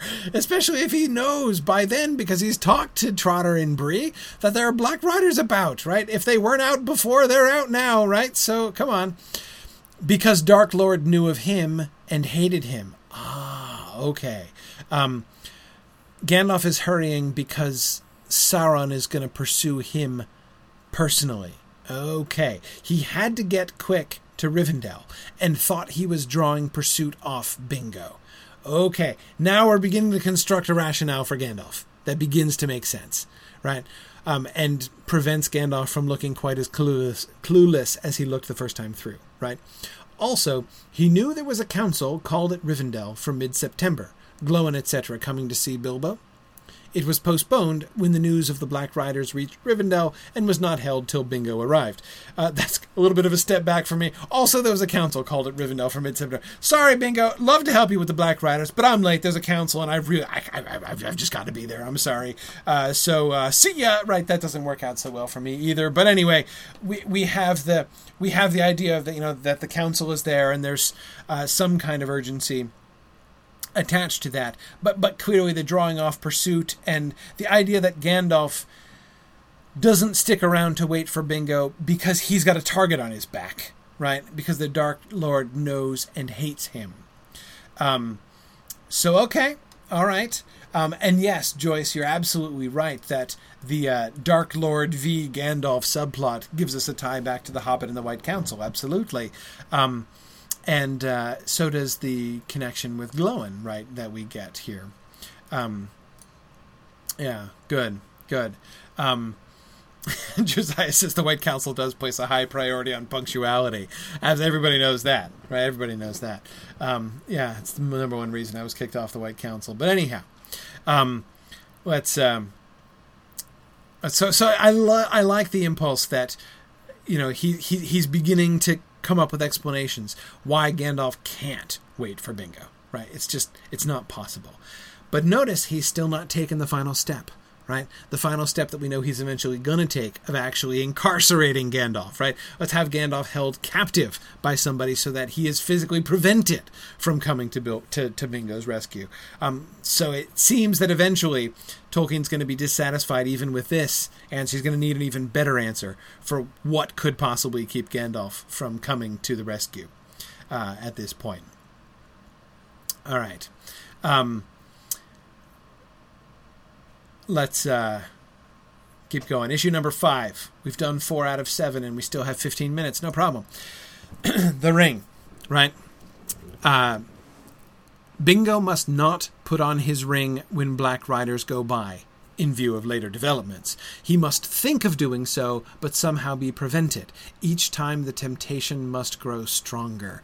Okay, a really important element of the ring now emerges clearly. Right, that the carrier of the ring is tempted and increasingly tempted over time to put it on. Right, obviously Bingo can't. Remember in that first scene, Bingo was sitting there right on a stump by the side of the road, wearing the ring, watching the Black Rider go by. Right, that can't happen anymore because now we know that is by the time we get to Weathertop and then to the ford, now it has emerged that when you are wearing the ring, the Black Riders can see you and you can see them, right? So obviously that's not even going to function properly in the way that Tolkien conceived it back at the beginning. So that's got to change.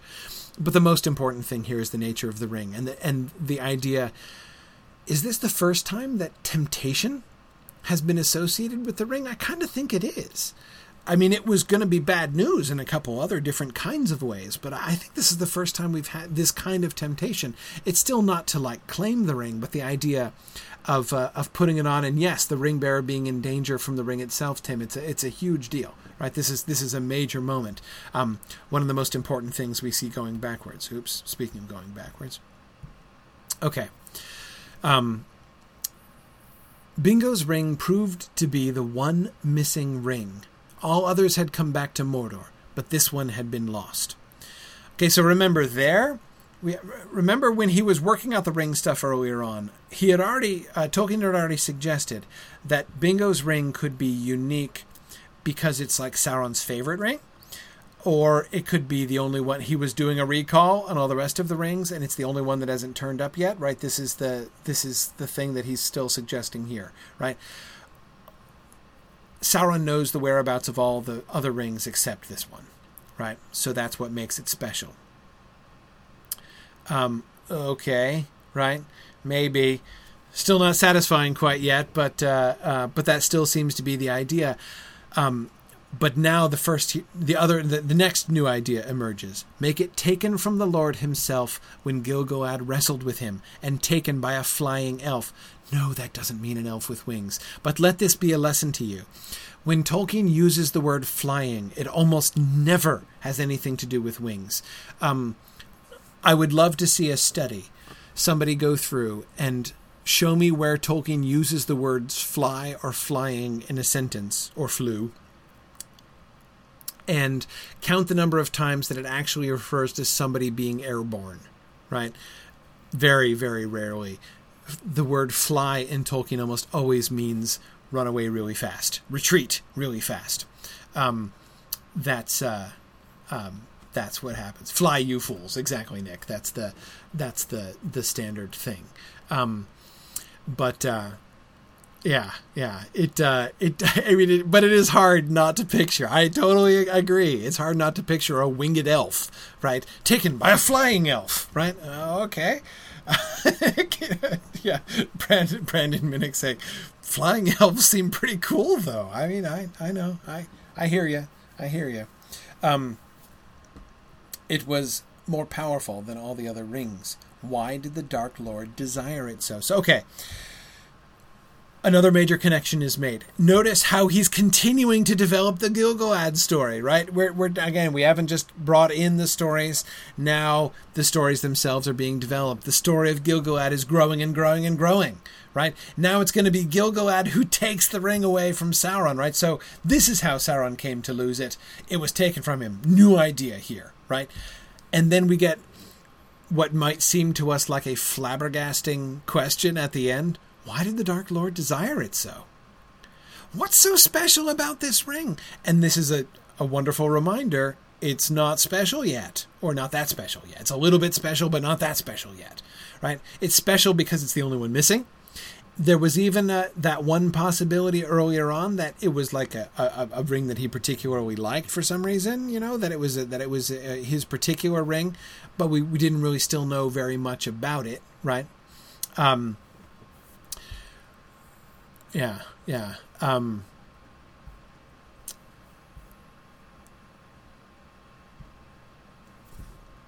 But he answers his question almost immediately.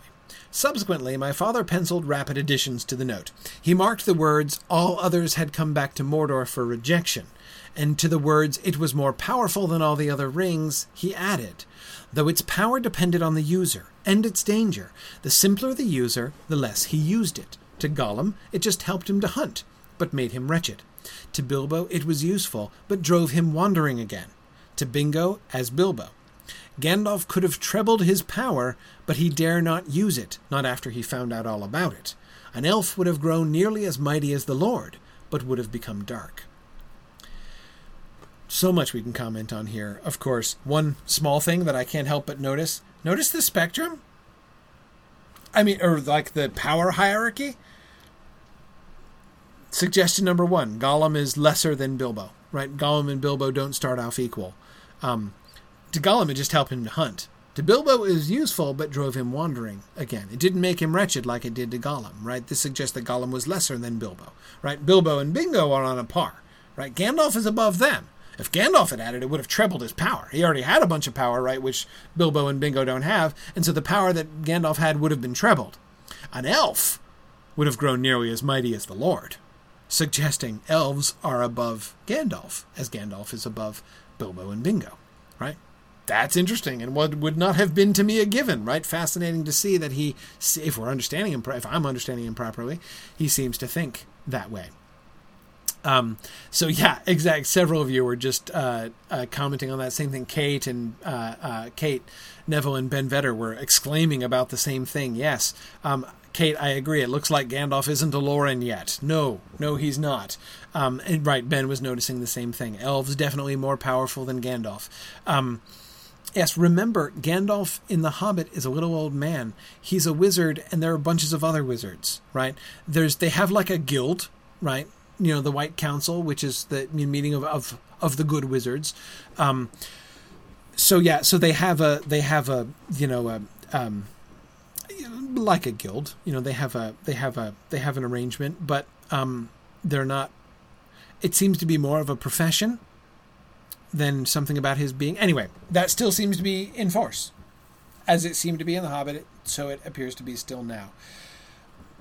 But of course, more importantly, we can see this really important idea of the nature of the ring, how the ring has different power based upon the stature of the bearer, right? And so this idea of the ring and it's the different way it interacts with different wielders, the complexity of the concept of the ring and its power is really beginning to grow and beginning to fill in and become familiar, as we will know it to be later on.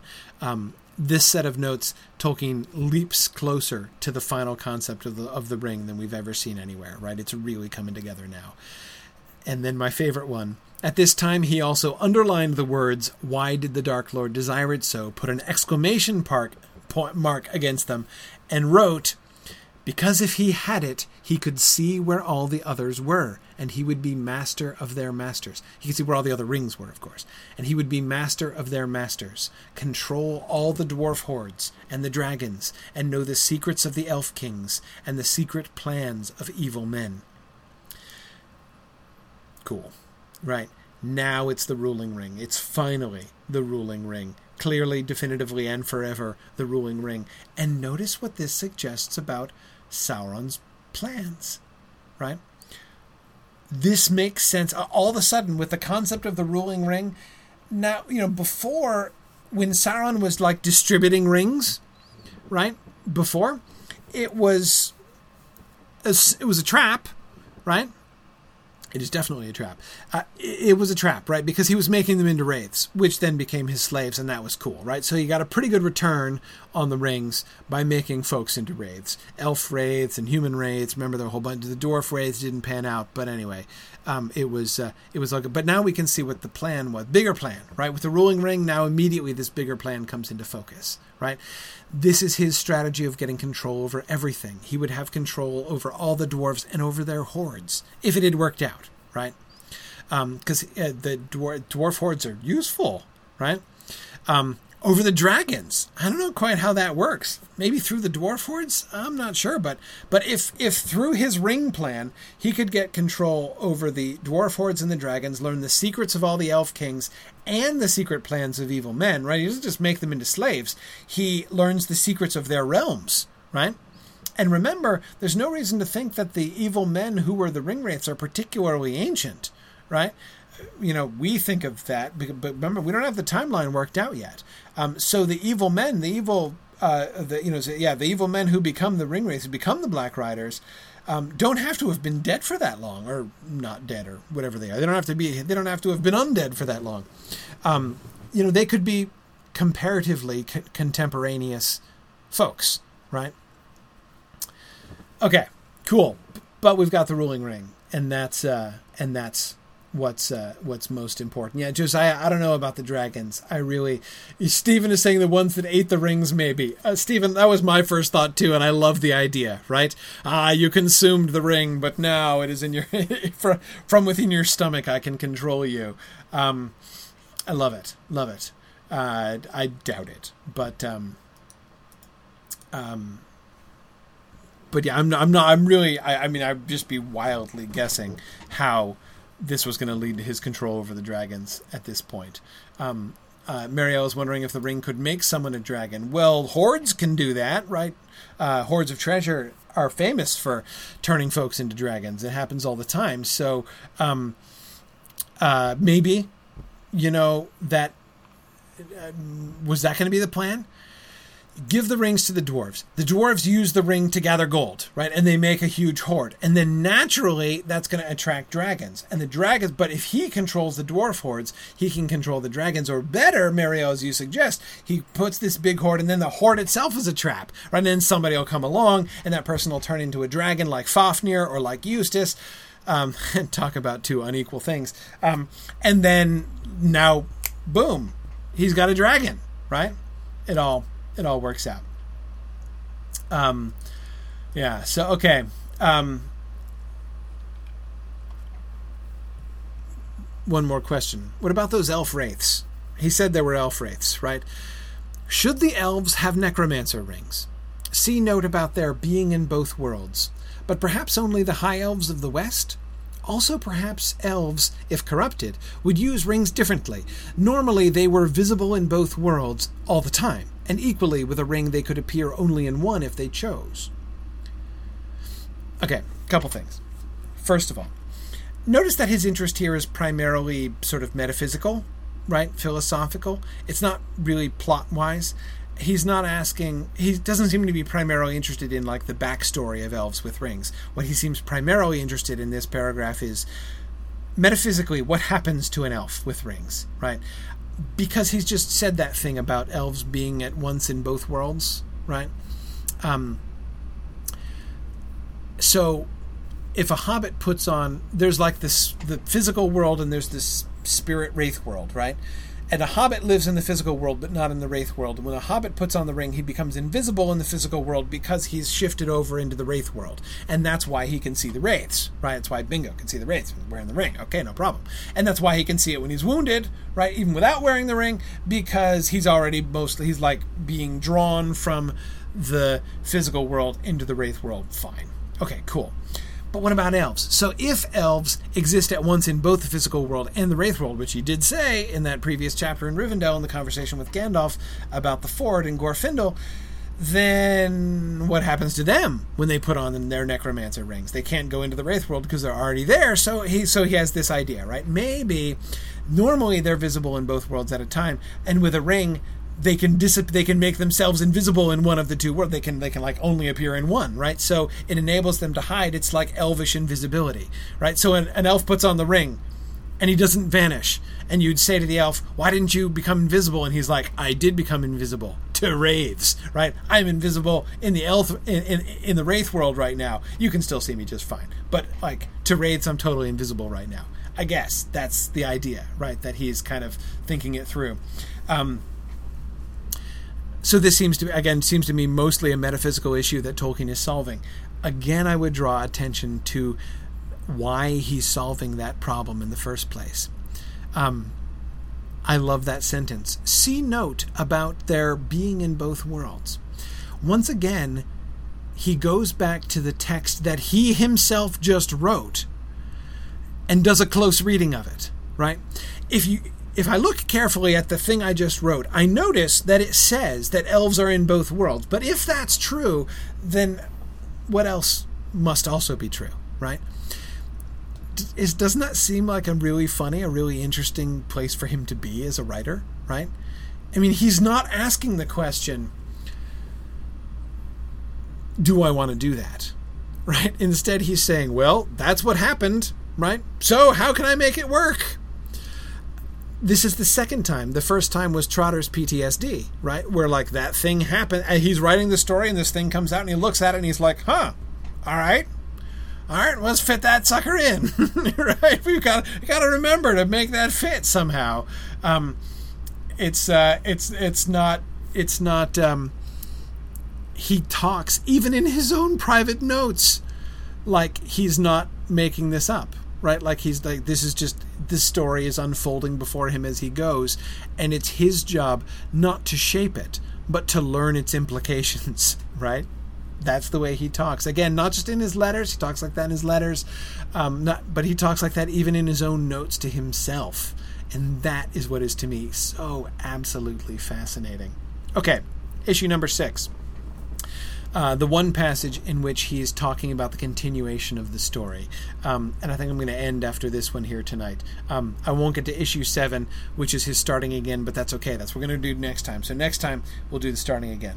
Let's end with this one. Because this is the one place where I think we're getting about what's going to happen in the rest of this book. At Rivendell, Bilbo must be seen by Bingo, etc. Sleeping. In retirement? Shadows gathering in the south. Lord of Dale is suspected of being secretly corrupted. Strange men are seen in Dale. What happened to Balin, Ori, and Owen? They went out to colonize, being told of rich hills in the south, but after a time no word was heard of them. Dan feared the Dark Lord. Rumor of his movements reached him. One idea was that dwarves need a ring as a foundation for their hoard, and either Balin or Dan sent to Bilbo to discover what had become of it. I love that. Hey, Bilbo, we need to build a new hoard. Can we borrow your ring? Right? We need to borrow your ring for hoard building purposes, but we'll totally return it afterwards. Right? Anyway, sorry. Sent to Bilbo to discover what had become of it. The dwarves might have received threatening messages from Mordor, for the Lord suspected that the One Ring was in their hoards. Okay. So much here, right? The possibility exists that Sauron thinks that Erebor became Erebor, right? The Lonely Mountain became the kingdom. The Hoard of Thror is based on the One Ring, right? So he's looking up at Erebor and he's all like, hey, you guys have a ring of power up there? Because if so, it's probably my ring and I want it back, right? So he was always looking, in the Fellowship of the Ring, he's looking suspiciously up there because he's captured Gollum and he's heard about Bilbo, and one of these hobbits was known to you on a time, right? Now he's just looking at their hoard and he's like, there must be a ring involved, right? Okay.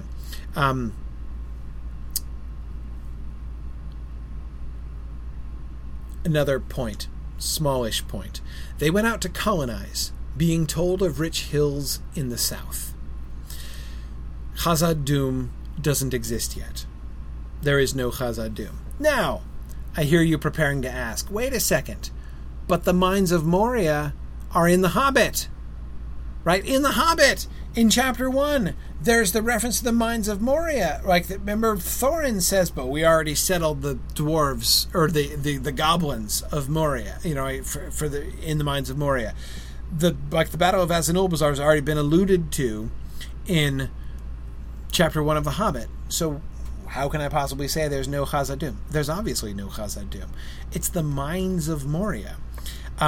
Remember in the movie, right, where Gimli goes on about, and they call it a mine, right? You remember that line, right? I think that's hilarious, right? That line, I always find that line really ironic because I'm thinking of Chapter 1 of The Hobbit and the Return of the Shadow, right? The dwarves themselves, Khazad-dûm, it was originally just a mine, right? There's no reason to think that the Mines of Moria referred to in Chapter 1 of The Hobbit have a long tragic history with the dwarves, that it was originally the homeland of the dwarves. It was a mine. It's called a mine, right? So apparently there was this mine called the Mines of Moria, and there was a fight with goblins that happened over ownership of the mine or something. We have no idea. We're not told any of the backstory there, right? But again, we fill that in ourselves, right? Arthur, exactly. Tolkien does retcon later on, and Tolkien's retcon is so convincing, it's so good, that we do it ourselves without thinking. I mean, not only that, we can't separate ourselves from his retcon, right? So we read that, so he without changing a word of Chapter 1 of The Hobbit, right? He convinces us that the entire kingdom of the Dwarodelf is foreshadowed there, alluded to and foreshadowed in Chapter 1 of The Hobbit. It's totally not. But in Tolkien retcon world, it is, right? And it's amazing. Tolkien is the king of retcon. It's fantastic. But it's not there originally, right? So we're not going back to the Mines of Moria. There are just these rich hills. It's a colony. They're going out to a new place. They're not returning to the homeland. The Lonely Mountain is their homeland. We did the return to the homeland story in The Hobbit already, right? So no. They're not going to their homeland. They're going out from their homeland to establish a new colony because they heard there are rich hills in the south. They want to start up a new horde, right? So they're going to, and maybe they need a ring, right? I love the business about borrowing the ring, right? So they're going to go down to the south and they're going to, and by the way, when we say they're going to the south, where are we going? Remember, Hobbit map, still a Hobbit map, right? So the south means probably in those, remember those white spaces to the right, and down from the Long Lake and the river running in the Hobbit map? There's not much over there. Right, but so down in the south of the Long Lake, down the running river, to the east and south of the running river, down in that area somewhere, probably, I don't know, but it sounds like that. Again, south means Hobbit map, as we saw from last time. Big picture, though. Do you see the implications of this? The implications of this are the rest of the plot. As far as he can foresee it right now, the rest of this sounds to me like a plot projection, right? What's going to happen? The first part of the story, like the first half of the story, was getting to Rivendell, right? Okay, we've gotten to Rivendell. Now what? Well, the second half of the story, it sounds like, is going to be Erebor centered, just like The Hobbit. We're still on the Hobbit map. We're still following the Hobbit route, right? Notice that, like, the story is emerging. The Lord of Dale is suspected of being secretly corrupted. Strange men are seen in Dale, right? So what's happening in Dale? That's the mystery, right? Clearly that's going to have something to do with where we're going, right? Shadow is gathering in the south because Mordor, is like a big, huge part of that map. Remember, Mirkwood, subset of Mordor, right? So Mordor's over there. The influence of Mordor is creeping north, right, not only into the forest, but now towards Dale and Erebor itself. Are we going to have like a let's go rescue the Lonely Mountain kind of quest? And Brian, exactly. It's still basically a sequel. He is still, all the stuff has emerged, right? The nature of the ring and the ruling ring and all that stuff. But this is still a sequel to The Hobbit. He's going over the same terrain. Let's go back and save the Lonely Mountain again. Not from a dragon this time, but from the Dark Lord himself. Is there still going to be a quest for a fiery mountain or a fiery hill? Maybe so, but if so, I bet it's going to be somewhere over there. It's somewhere in the general Erebor region, right? They're going to be going off into the direction of the Lonely Mountain. That seems clear. And notice what this suggests, right? This suggests that the conversation with Glóin, it's not a side note, right? And it's how it is in the published Fellowship of the Ring, right? Many meetings, right? And we're like, hey, oh, cool, a little historical color, right? Oh, yeah, fun to hear about what's happening in the Lonely Mountain, right? Oh, yeah, because, we've read The Hobbit and we're kind of invested in that, and that all kind of sounds fun, right? No, that conversation with Glóin was the pivotal thing, right? He was going to hear, it was from Glóin. This is why Glóin is in Rivendell in the first place, right? Glóin is there because somebody has to bring the news. Like, there's crisis around the Lonely Mountain. We've got to go rescue. Let's go. Let's head out and go back to the mountain. So we're still going there. We might not come back again, but we're still going there, to the same there that Bilbo went to. And that is absolutely fascinating to me. The idea that the Lord of the Rings was headed to the Lonely Mountain again. That seems clear. That kind of blows my mind, right? Now, this is so I would say actually this, I had said that the conversation with Glóin was the high water mark, right? As far as the tide went to this time around, really I would say this is it, right? This glimpse, this set of notes where he's talking about clearly working through ideas about what's going to happen next, right? Where the story is headed. This is where now the tide is going to turn, and he's going to turn back and figure out the beginning again, and he's going to go back and rewrite the thing, right? And that's where we will take it up next time. So next, there are the two more queries and alterations from this chapter, the last two, about how he's going to rework the opening. We'll start with those next time, and then we'll go into the second phase text. It is my ambition, rash though it may sound, it is my ambition to do the next two chapters, chapter 14 and chapter 15, in the next class.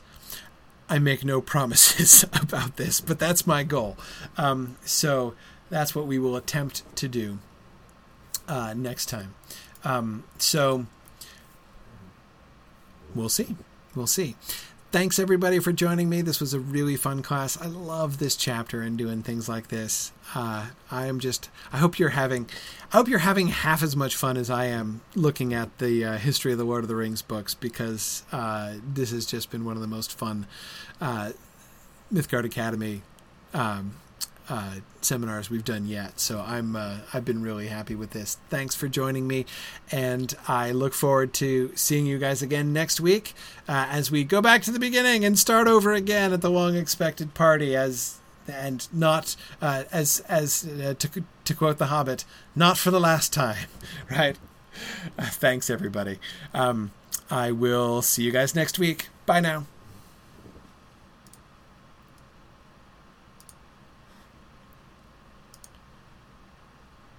And thank you, everybody on Twitch. I've been following the Twitch channel. I see that a bunch of people were joining us here tonight. Glad you could join us here, and I hope you will stick around, and we'll see you around on Twitch other times. Thanks, everybody. Bye now.